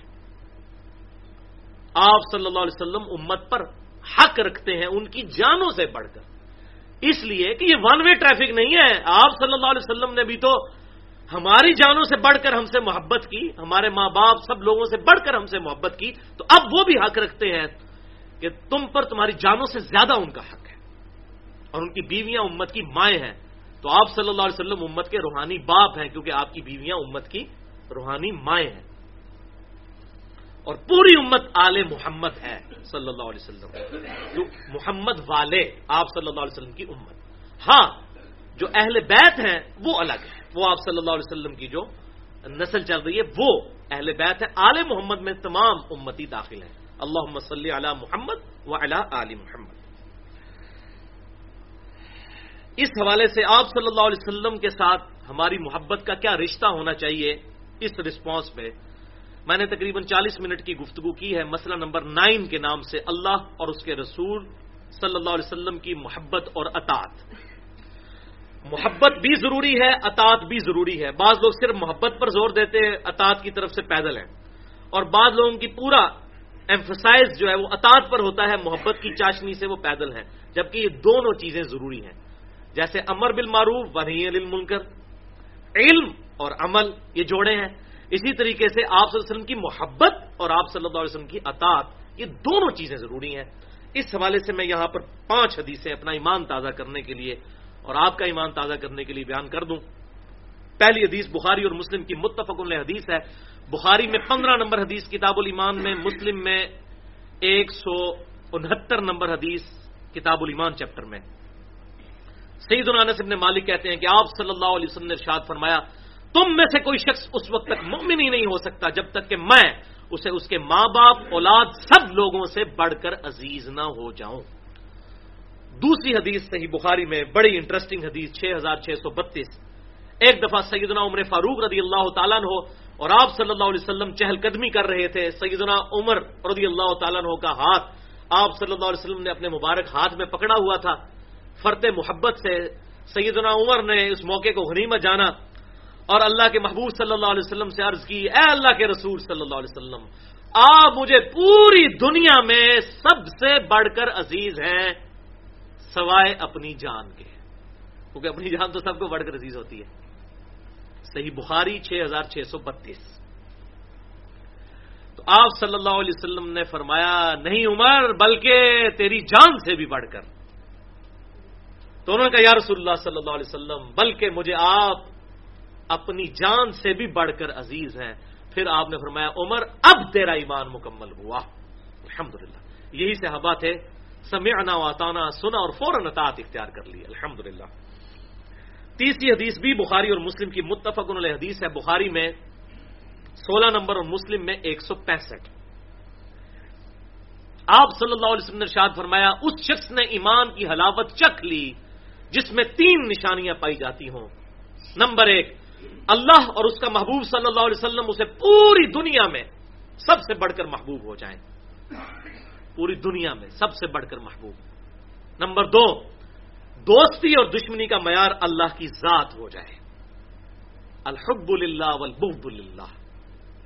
और नंबर 3, कुफर की तरफ लौटाया जाना इतना ही मुश्किल हो जाए उसके लिए जितना जिंदा आग में जलना, यानी वो आग में जलने के लिए तैयार हो जाए लेकिन इस्लाम ना छोड़े, तब वो ईमान की मिठास हासिल कर लेगा।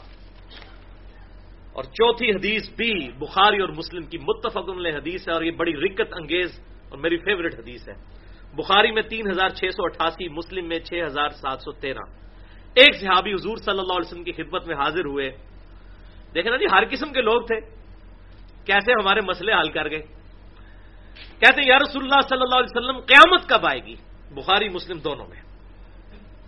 आप सल्लल्लाहु अलैहि वसल्लम ने फरमाया कि तूने को क़यामत के लिए तैयारी भी की है, क़यामत का पूछ तो रहा है। तो उनको फौरन अपनी फिक्र पड़ गई। उन्होंने कहा, या रसूलुल्लाह सल्लल्लाहु अलैहि वसल्लम, बस फर्ज पूरे करता हूं, बहुत ज्यादा नफली बात। ये ना समझिएगा कि उन्होंने कहा मैं कुछ भी नहीं करता। मुस्लिम शरीफ में ये सारे तुरुक उठा के देखिएगा। उन्होंने कहा मैं फराइज की पाबंदी करता हूं लेकिन बहुत ज्यादा नफली बातें मेरे पास नहीं है। अलबत्ता मैं अल्लाह और उसके रसूल सल्लल्लाहु अलैहि वसल्लम से मोहब्बत करता हूं। उसी वक्त आप सल्लल्लाहु अलैहि वसल्लम पर वही नाजिल हुई और आप सल्लल्लाहु अलैहि वसल्लम ने उससे इरशाद फरमाया कि तुम अल्लाह और उसके रसूल से मोहब्बत करते हो तो तुम उसी के साथ होगे जिससे तुम मोहब्बत करते हो। अनस इब्न मालिक के अल्फाज हैं बुखारी और मुस्लिम में। वो कहते हैं कि अल्लाह की कसम, ईमान लाने के बाद हुजूर सल्लल्लाहु अलैहि वसल्लम के किसी भी इरशाद से हमें इतनी खुशी नहीं हुई जितनी इस बात से हुई कि जो अल्लाह और उसके रसूल से मोहब्बत करता है, क़यामत वाले दिन अल्लाह और उसका रसूल उसके साथ होंगे। इससे ज्यादा खुशी हमें हुजूर की किसी बात से नहीं हुई। और इसका इशारतन जिक्र सूरत निसा की आयत नंबर 69 में भी मौजूद है कि अंबिया का पड़ोस किन लोगों को मिलेगा। तो आप सल्लल्लाहु अलैहि वसल्लम की मोहब्बत और अल्लाह की मोहब्बत ये क़यामत वाले दिन हमारे काम आएगी। इससे ज्यादा हमें खुशी किसी बात से नहीं हुई। उसके बाद अनस इब्न मालिक के अल्फाज हैं, अल्लाह अकबर। वो कहते हैं, ऐ अल्लाह, गवाह हो जा मैं तुझसे मोहब्बत करता हूं, तेरे महबूब सल्लल्लाहु अलैहि वसल्लम से मोहब्बत करता हूं, अबू बकर से मोहब्बत करता हूं, उमर से मोहब्बत करता हूं। अगरचे मेरे अमाल ना रसूलुल्लाह वाले हैं ना अबू बकर और उमर वाले हैं, लेकिन मैं तुझसे उम्मीद करता हूं कि मुझे क़यामत वाले दिन इनका साथ नसीब हो। हम भी अल्लाह के हुजूर अनस इब्न मालिक की दुआ को ही आगे लेकर चलते हैं। ऐ अल्लाह, हम तुझसे मोहब्बत करते हैं, तेरे महबूब सल्लल्लाहु अलैहि वसल्लम से जो भी टूटी फूटी मोहब्बत करते हैं, उनके सहाबा से, अहले बैत से। ऐ अल्लाह, क़यामत वाले दिन हमें उनका साथ नसीब फरमा, आमीन।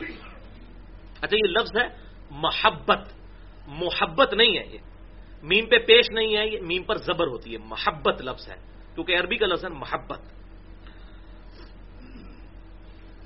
اللہ. پانچویں حدیث صحیح مسلم میں، یہ بڑی حیران کن حدیث ہے، شاید آپ نے نہ سنی ہو پہلے.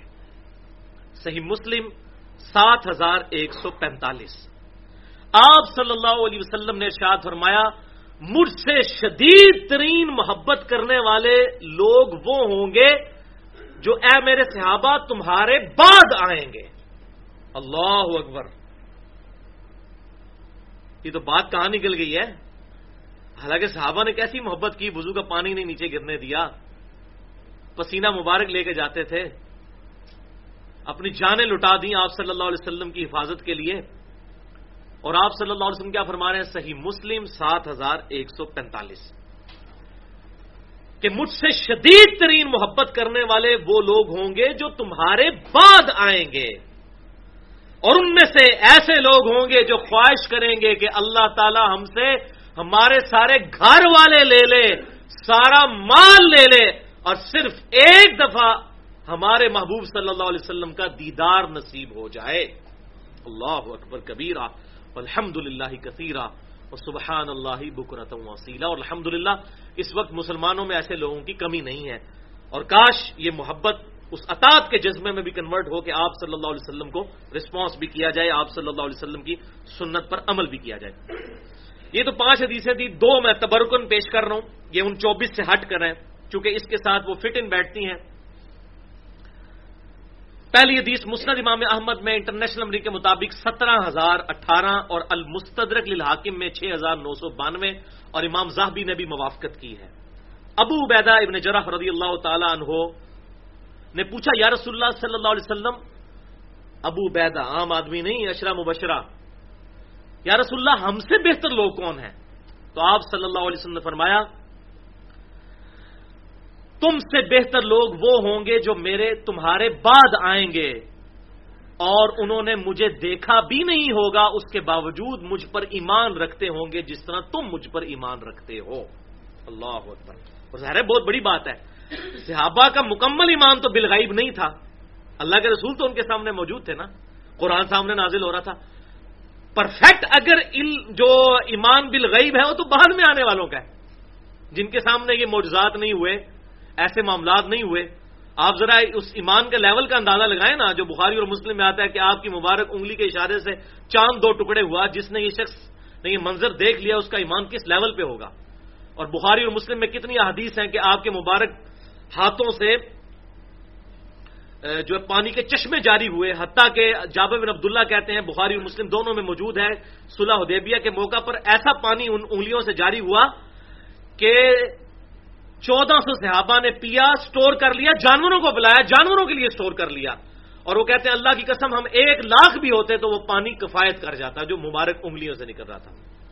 اور یہ حضرت موسیٰ سے بڑا معجزہ ہے. موسیٰ علیہ السلام نے تو پتھر پہ آسا مار کے پتھر سے تو پانی نکل آتا ہے، پتھر کے تو نفس میں پانی موجود ہے، چشمے نہیں نکلتے، لیکن انگلیوں میں سے، گوشت میں سے پانی کا نکلنا ہی بہت بڑا معجزہ.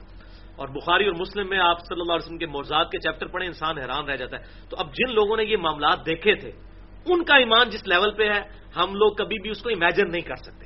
اسی لیے ہمیں بینیفٹ دیا گیا بعد میں آنے والوں کو کہ ابو عبیدہ ابن جرح جو بعد میں لوگ آئیں گے ان کا ایمان تم سے بہتر ہوگا، کیونکہ تم نے تو مجھے دیکھا اور مجھ پر ایمان لائے، وہ بغیر دیکھے مجھ پر ایمان لے کر آئیں گے. الحمدللہ. تو یہ بڑی خوشخبری ہے ہمارے لیے اور آپ کے لیے، آج کے مسلمانوں کے لیے اس میں کتنی بڑی خوشخبری ہے. اور دوسری حدیث صحیح ابن حبان میں موجود ہے انٹرنیشنل نمبر کے مطابق 7353 کہ آپ صلی اللہ علیہ وسلم نے فرمایا بشارت ہے اس کے لیے جس نے مجھے دیکھا اور مجھ پر ایمان لایا، اور ڈبل بشارت ہے، دگنی بشارت ہے، بشارت ہے اور بشارت ہے، توبہ ثم توبہ، ڈبل بشارت ہے ان کے لیے جنہوں نے مجھے دیکھا نہیں اور مجھ پر ایمان لائیں گے. یعنی آپ صلی اللہ علیہ وسلم ہمارا ذکر پہلے ہی کر گئے ہیں. اچھا، مسند امام احمد میں ایک حدیث ہے جس میں آپ صلی اللہ علیہ وسلم کے الفاظ ہیں کہ صحابہ کے لیے 1 دفعہ توبہ اور بعد میں آنے والوں کے لیے 7 دفعہ توبہ، لیکن وہ روایت ضعیف ہے، اس میں قتادہ مدلس ہے اور ان سے روایت کر رہے ہیں. لیکن یہ طرق جو ہے صحیح ہے، صحیح ابن حبان کا، کہ ڈبل بشارت ہے بعد میں آنے والوں کے لیے کہ جنہوں نے نہیں دیکھا اس کے باوجود ایمان لے کر آئے. تو یہ الحمدللہ بڑی میٹھی میٹھی باتیں ہیں. تو اب ہمارا لیکچر اینڈ ہونے لگا. یہ میں نے مٹھاس اس لیے پیدا کی تھی، پہلے ہم ذرا تگڑے ہو جائیں اس حوالے سے کہ ہماری بھی بڑی شان ذکر ہوئی ہے. آپ صلی اللہ علیہ وسلم کی مبارک زبان سے ہمارے لیے بھی محبت کے الفاظ نکلے. تو یہ آخری ریفرنس آپ نکال لیجئے. اب ذرا تھوڑی کڑوی بات بھی ہو جائے کہ صرف دودھ پینے والے مجنو نہیں، بلکہ اللہ کے محبوب صلی اللہ علیہ وسلم کے لیے یہ صرف کہنے والے نہیں کہ غلامی رسول میں موت بھی قبول ہے، نمازیں کوئی نہیں قبول، شریعت پہ عمل کرنا کوئی نہیں قبول، صرف موت قبول ہے. کیونکہ نہ آج تک ہمارے ماں باپ سے کسی نے جان مانگی، نہ ہم سے کسی نے مانگنی ہے. تو ٹھیک ہے، تھوریٹیکل نہ رہا، ایک سمبل لگا دیں. تو اب یہ سن لیجئے آخری کراس ریفرنس نمبر 8 سورہ آل عمران کی آیت نمبر 31 اور 32. اس سے زیادہ سخت آیات قرآن میں نہیں ہو سکتی. قل ان کنتم تحبون اللہ فاتبعونی یحببکم اللہ. اے محبوب صلی اللہ علیہ وسلم اعلان فرما دیجئے کہ اگر تم اللہ سے محبت کا دعویٰ کرتے ہو تو پھر میری یعنی آپ صلی اللہ علیہ وسلم کی اتباع کرو. یحببکم اللہ، پھر اللہ تم سے محبت کرے گا. یعنی اللہ کی محبت کا کرائٹیریا آپ صلی اللہ علیہ وسلم کی اتباع ہے. اتباع، اور اتباع کہتے ہیں اطاعت پلس محبت کو، دل سے اطاعت کرنا. وَيَغْفِرْ لَكُمْ ذُنُوبَكُمْ، اور تمہارے گناہوں کو بھی معاف کر دے گا. واللہ غفور رحیم، اور اللہ تعالی بخشنے والا مہربان ہے. قل اطیعوا اللہ والرسول، اے محبوب صلی اللہ علیہ وسلم فرما دیجئے اطاعت کرو اللہ اور اس کے رسول کی. فَإِن تَوَلَّوْا، لیکن پھر بھی اگر یہ منہ پھیر جائیں، فَإِنَّ اللَّهَ لَا يُحِبُّ الْكَافِرِينَ، تو اللہ تعالیٰ ایسے ناشکروں سے، کافروں سے محبت نہیں کرتا. عملاً تو پھر وہ کافر ہی ہے جو اللہ اور اس کے رسول کی اطاعت نہ کرے. عقیدے میں اگرچہ مسلمان رہے گا، عملاً وہ کافر ہوگا. اسی کا وہ ذکر ہے من ترک الصلاۃ متعمدا فقد کفر، سنن نبی داؤد میں، جس نے جان بوجھ کر نماز چھوڑی اس نے گویا کہ کفر کیا. عملاً تو کفر ہے. مسلمانوں، صحیح مسلم کتاب الایمان میں حدیث ہے کہ بندے کے اسلام اور کفر کے درمیان فرق ہی نماز ہے. تو عملاً تو وہ کافر ہو گیا، عقیدے میں اب مسلمان ہے.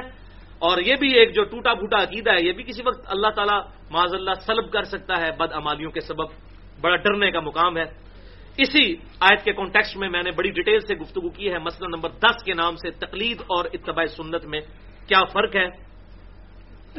اور وہ جو اس سے پہلے آیت گزری تھی یتلو علیہم آیا لقد من اللہ علی المؤمنین اذ بعث فیہم رسولا، اس کے کانٹیکسٹ میں مسئلہ نمبر 2 کے نام سے تقریباً 1 گھنٹے کی گفتگو موجود ہے. صرف قرآن اور صحیح حدیث ہی کیوں ضروری ہے. بل اس آیت پہ میں ایک جملہ بولوں گا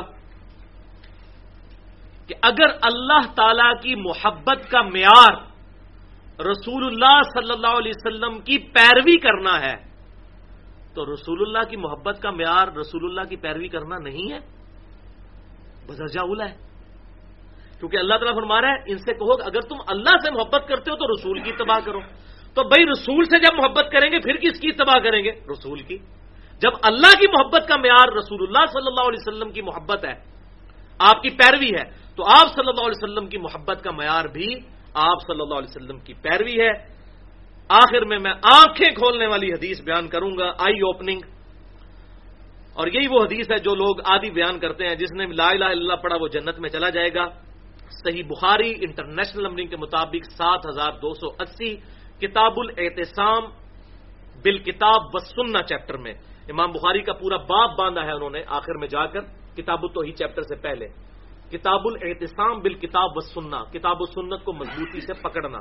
اس چیپٹر میں انٹرنیشنل نمبرنگ کے مطابق 7280 نمبر حدیث ہے صحیح بخاری میں کہ آپ صلی اللہ علیہ وسلم نے فرمایا میری ساری امت جنت میں جائے گی سوائے اس کے جس نے میرا انکار کیا. اب انکار آپ سمجھ رہے ہوں گے شاید آپ کو رسول نہ مانا. صحابہ نے کہا من ابا یا رسول اللہ صلی اللہ علیہ وسلم، کس نے آپ کا انکار کیا؟ تو آپ نے بڑا پرفیکٹ جملہ بولا. آپ صلی اللہ علیہ وسلم نے فرمایا جس نے میری اطاعت کی وہ جنت میں جائے گا.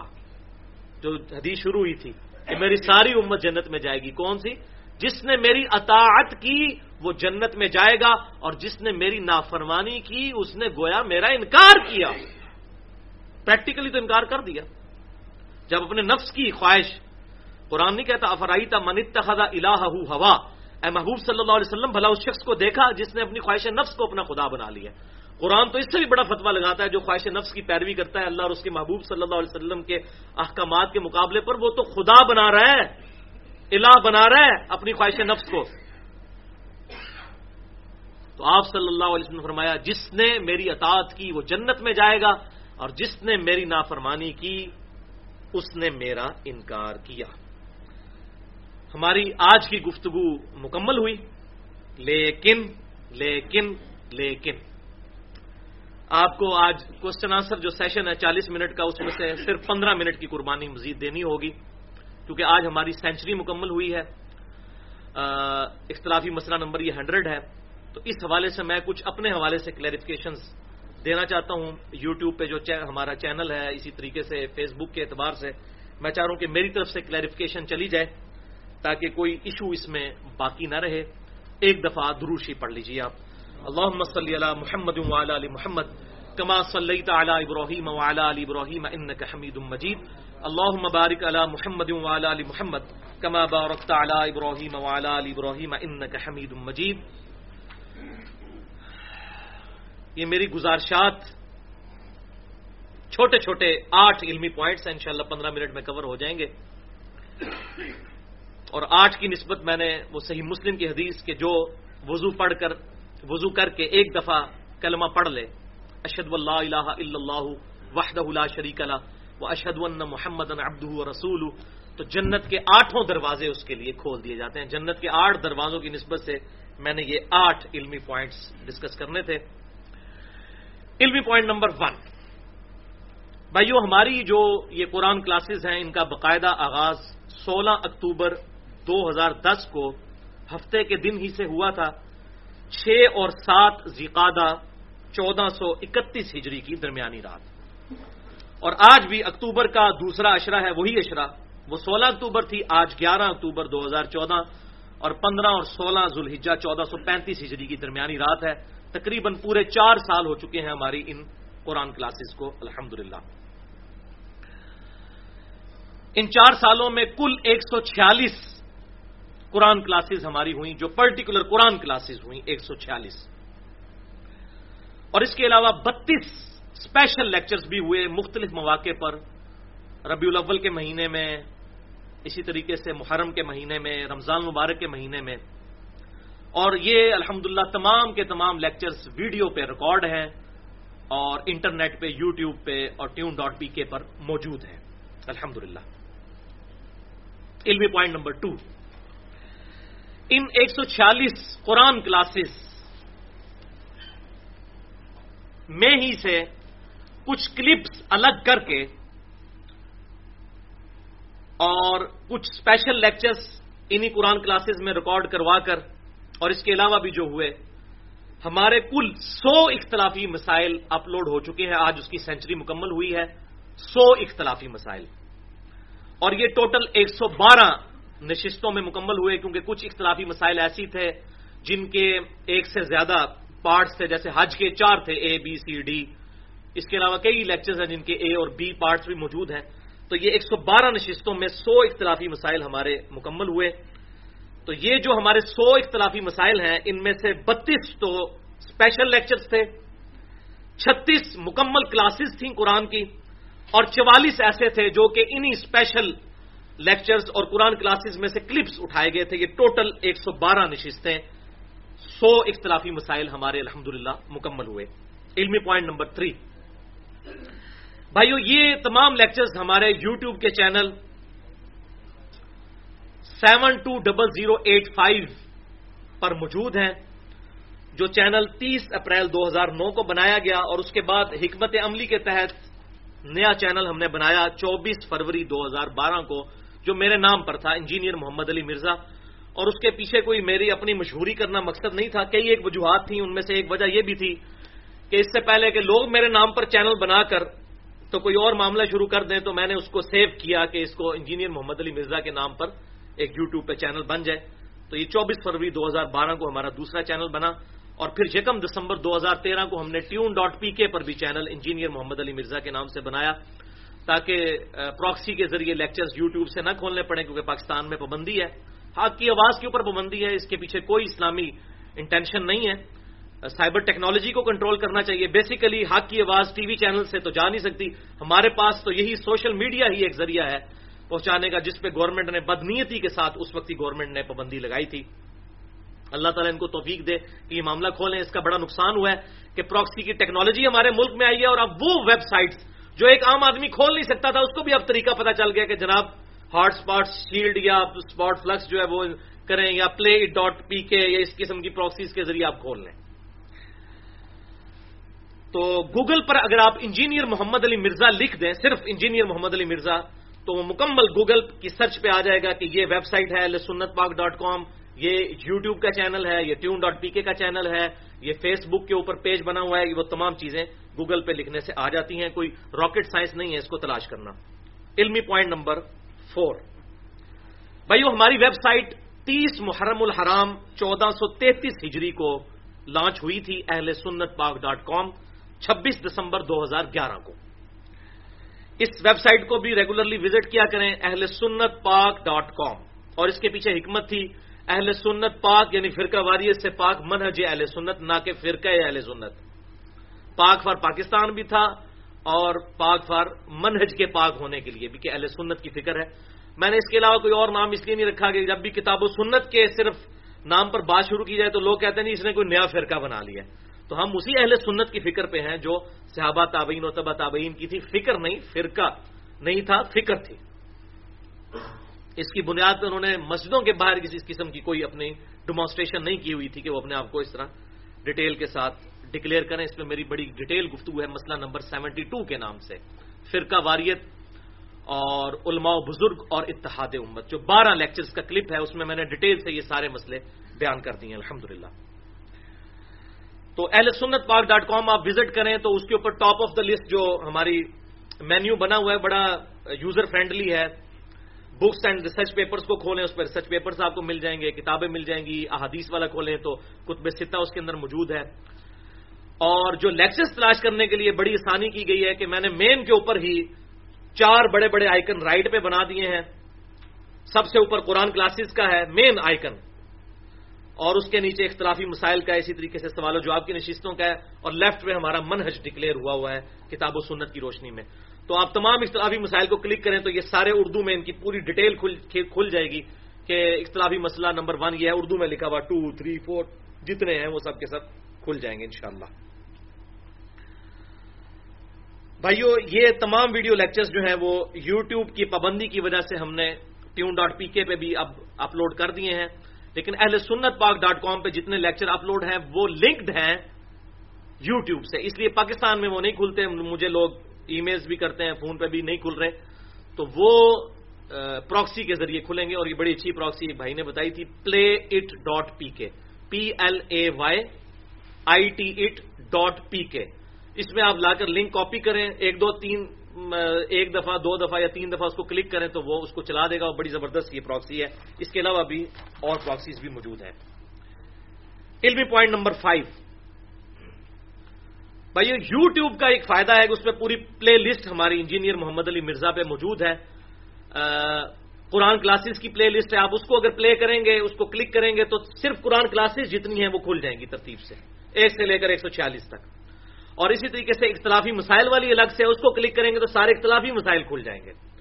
اسی طریقے سے ربیع الاول کی ایک بنی ہوئی ہے, ایک محرم کی بنی ہوئی ہے, رمضان مبارک کی بنی ہوئی ہے, حج سے ریلیٹڈ بنی ہوئی ہے. یہ پلے لسٹ وہاں بنی ہے, وہاں آپ رومن لینگویج میں جو ہے وہ آپ کو پورا نام بھی لکھا ہوا مل جائے گا. یوٹیوب پہ کوئی پرابلم نہیں ہوتی.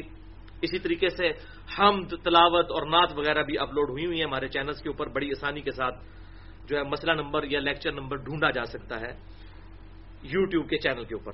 علمی پوائنٹ نمبر 6, بھائیو اگر کوئی لیکچر نہ ملے تو بجائے فیس بک پہ کامنٹس کرنے کے یا یوٹیوب کے ہمارے چینل کے اوپر کسی لیکچر کے انڈر کامنٹس کرنے کے, مجھے ڈائریکٹ ای میل کریں mirza_95@yahoo.com. یہ ای میل ایڈریس ہے. یہ ہم اکثر بول دیتے ہیں @, یہ لفظ غلط ہے. @, لفظ نہیں ہے, ہوتا ہے @yahoo.com. mirza_95@yahoo.com. یہ میرا پرسنل ای میل ایڈریس ہے جس پہ میں الحمدللہ روزانہ درجنوں اور بسا اوقات سینکڑوں ای میلز کے جواب پوری دنیا سے آتی ہیں الحمدللہ. شاید ہی کوئی جگہ ہو, اور الحمدللہ اس میں بھی کوئی آر نہیں مجھے کہنے میں کہ اس وقت مسلمانوں کی سب سے بڑی زبان ہی اردو ہے. تقریباً دنیا کے 60 سے 70% لوگ اردو زبان بولتے ہیں اور سمجھتے ہیں, چاہے وہ لکھنے کے اعتبار سے الفابیٹس ڈفرنٹ ہوں, لیکن سمجھتے اور بولتے ہیں. یہ دنیا میں سب سے بڑی مسلمانوں کی زبان اس وقت پریکٹیکلی اردو بن چکی ہے الحمدللہ. تو ای میلز آتی ہیں انگلش میں آئے تو زیادہ میں کنوینئنٹ ہوتا ہوں, انگلش میں جواب دینے میں ذرا مجھے زیادہ آسانی رہتی ہے, رومن پڑھنا میرے لیے ذرا مشکل ہو جاتی ہے. بہرحال میں جواب دیتا ہوں الحمدللہ. اور میں اب چونکہ اسپیشل موقع ہے میں پھر وہ بات رپیٹ کر دوں کہ الحمدللہ میری روٹی دین کے ساتھ نہیں جڑی ہوئی, اور اسی لیے میں نے فرقہ واریت کو 3 طلاقیں دے کر اور 4 تکبیریں پڑھ کر دفنا دیا ہے. کیونکہ بھائیو, جس کی روٹی دین کے ساتھ جڑ جائے وہ کبھی بھی حق بات نہیں کر سکتا. اور اللہ تعالیٰ سے دعا کریں کہ اس دن سے پہلے کہ ہماری روٹی ہمارے دین کے ساتھ جڑ جائے, اللہ تعالیٰ ہمیں ایمان و عافیت کے ساتھ مدینہ شریف میں موت, بقیع غرقد میں مدفن اور جنت الفردوس میں اپنے محبوب صلی اللہ علیہ وسلم کا پڑوس نصیب فرمائے.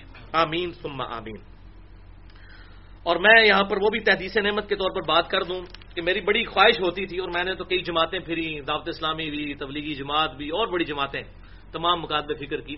دعوت کے حوالے سے بڑی خواہش ہوتی تھی کہ سینہ بسینہ دعوت کی جائے, لیکن اللہ تعالیٰ نے بڑی, جس طرح مجھے دنیاوی طور پہ بھی ایک ایگزیکٹو جاب دی الحمدللہ, اور دین کے اعتبار سے بھی بڑی آسانی میرے لیے کر دی کہ میں دعوت کرتا ہوں, الیکٹرانک دعوت, کہ روزانہ مجھے درجنوں بساؤ کا سینکڑوں ای میلز کے جواب دینے پڑتے ہیں, اور گھنٹوں میرے ای میلز کے جواب میں جاتے ہیں, اور گھر بیٹھے ہوئے الحمدللہ. اور ایسے ایسے مسئلے جو عام لوگوں کی کیپیبلٹی نہیں ہوتی کہ وہ اس کا جواب دے سکیں, یا لوگ شرماتے ہیں پوچھتے ہوئے کیونکہ علماء فوراً فتویٰ لگا دیتے ہیں. الحمدللہ اللہ تعالیٰ نے مجھے اس دعوت کی توفیق دی ہے الحمدللہ.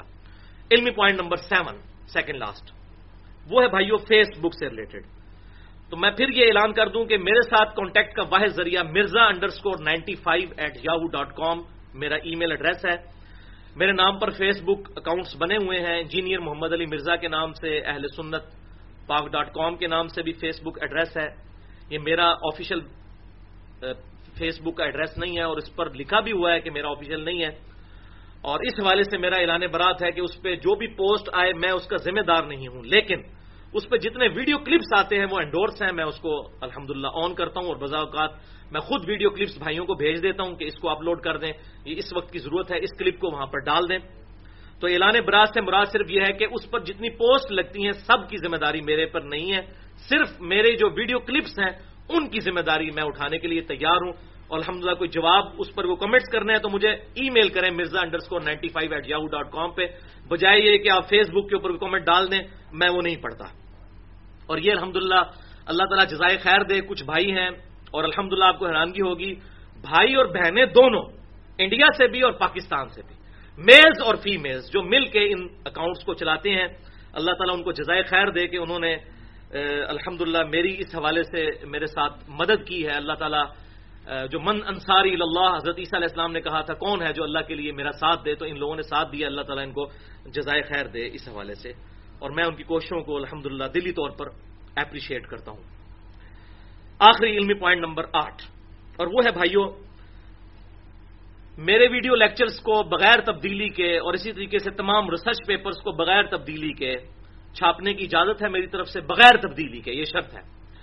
اور ان کی DVDs CDs بنا کے لوگ پوری دنیا میں الحمدللہ مجھے ای میلز آتی ہیں, سعودی عرب سے, آسٹریلیا سے, امریکہ سے, انگلینڈ سے, افریقہ سے, رشیا سے, پتہ نہیں کہاں کہاں سے الحمدللہ, جہاں پر, اور یہ الحمدللہ پاکستان کے لوگ ہیں جو لیڈنگ پوزیشن پہ ہیں پوری دنیا میں دعوت کے حوالے سے الحمدللہ, اس میں کوئی شک نہیں ہے, اور انڈیا کے لوگ ہیں. تو وہ رابطہ کرتے ہیں, اور میں نے ان کو اجازت دی ہوئی ہے کہ میرے یہ تمام اختلافی مسائل, خصوصاً جو یہ 100 آج مکمل ہوئے, یہ 3GP فارمیٹ جو موبائل کا ہے, جو عام موبائل بھی چلا دیتا ہے, سستا موبائل بھی ویڈیو, اس میں یہ 8GB کے اندر یہ تمام 100 کے 100 اختلافی مسائل بڑے آرام سے آ جاتے ہیں. 7GB کا یہ ٹوٹل ڈیٹا بنتا ہے. تو کئی موبائل لوگوں کے پاس ہیں جن کے اندر میموری جو ہے وہ 32GB تک ہوتی ہے, تو اس کے لیے صرف 8GB 7GB چاہیے. تو یہ کارڈز آپ خود بھی لیں, اور لوگوں کو بہترین تحفہ بھی میں لوگوں کو یہی دیتا ہوں کہ یہ لیکچر سارے ڈال کے تو ایک 8GB کا کارڈ گفٹ کر دیں. 350 روپے کا کارڈ پاکستان میں تقریباً مل رہا ہے, $3.5 اس کی قیمت بنتی ہے. تو یہ دیں تو بڑی نیکی ہے لوگوں کے ساتھ الحمدللہ اس حوالے سے. اور میں پھر آخر میں وہی اعلان کر دوں کہ مجھ سے رابطے کا صرف ایک ذریعہ ہے, وہ mirza_95@yahoo.com. ای میلز میں خود دیکھتا ہوں, یہ میرا ذاتی میل ایڈریس ہے الحمدللہ. اور اگر کسی کو میرا فون نمبر چاہیے ہوگا تو وہ مجھے ای میل کرے گا. میرا فون نمبر میں سارے بھائیوں سے ریکویسٹ کروں گا کوئی بھی کسی فیس بک پہ کوئی میرا فون نمبر مانگے تو نہ دے. میں پہلے ہی بڑی مشکل سے اتنی فون کال سنتا ہوں اور میں متحمل نہیں ہوں کہ اتنی زیادہ فون کالز کو سن سکوں, کیونکہ میں ظاہر ہے کہ ایک گورنمنٹ ملازم بھی ہوں اور 8 گھنٹے مجھے وہاں بھی ڈیوٹی کرنی ہوتی ہے. فل ٹائم ابھی میں دعوت کے لیے وقت نہیں ہوں, لیکن اس حوالے سے فل ٹائم ہوں کہ جب بھی مجھے آفس میں بھی ٹائم ملے, لوگ کھانے کے لیے چلے جاتے ہیں اور میں اپنے ای میلز کے جواب دیتا ہوں. الحمدللہ اللہ تعالیٰ نے اس حوالے سے میری مدد کی ہے. بہرحال جس نے مجھے فون کرنا ہو تو پہلے مجھے ایک ٹیکسٹ کر دیں تاکہ میری اویلیبلٹی بھی چیک ہو جائے, بجائے اس کے کہ وہ بدگمانی کرے کہ یہ فون اٹینڈ نہیں کر رہا. بعض اوقات میں واقعی اس پوزیشن میں نہیں ہوتا کہ میں یہ فون کال اٹھا سکوں. اللہ تعالیٰ سے دعا ہے جو میں نے حق بات کہی اللہ تعالیٰ ہمارے دلوں میں راسخ فرمائے, اور اگر جس بات میں آج تک جتنے بھی یہ لیکچرز 4 سالوں میں ہوئے کوئی بھی غلط بات میرے منہ سے جس بات کی وجہ سے نکل گئی ہو, اللہ تعالیٰ ہمارے دلوں سے محو کر دے اور معاف بھی فرما دے. ہمیں کتاب و سنت کی تعلیمات پر عمل کر کے دوسرے بھائیوں تک پہنچانے کی توفیق عطا فرمائے. سبحانک اللہم و بحمدک اشہد ان لا الہ الا انت استغفرک و اتوب الیک وما علینا الا البلاغ المبین.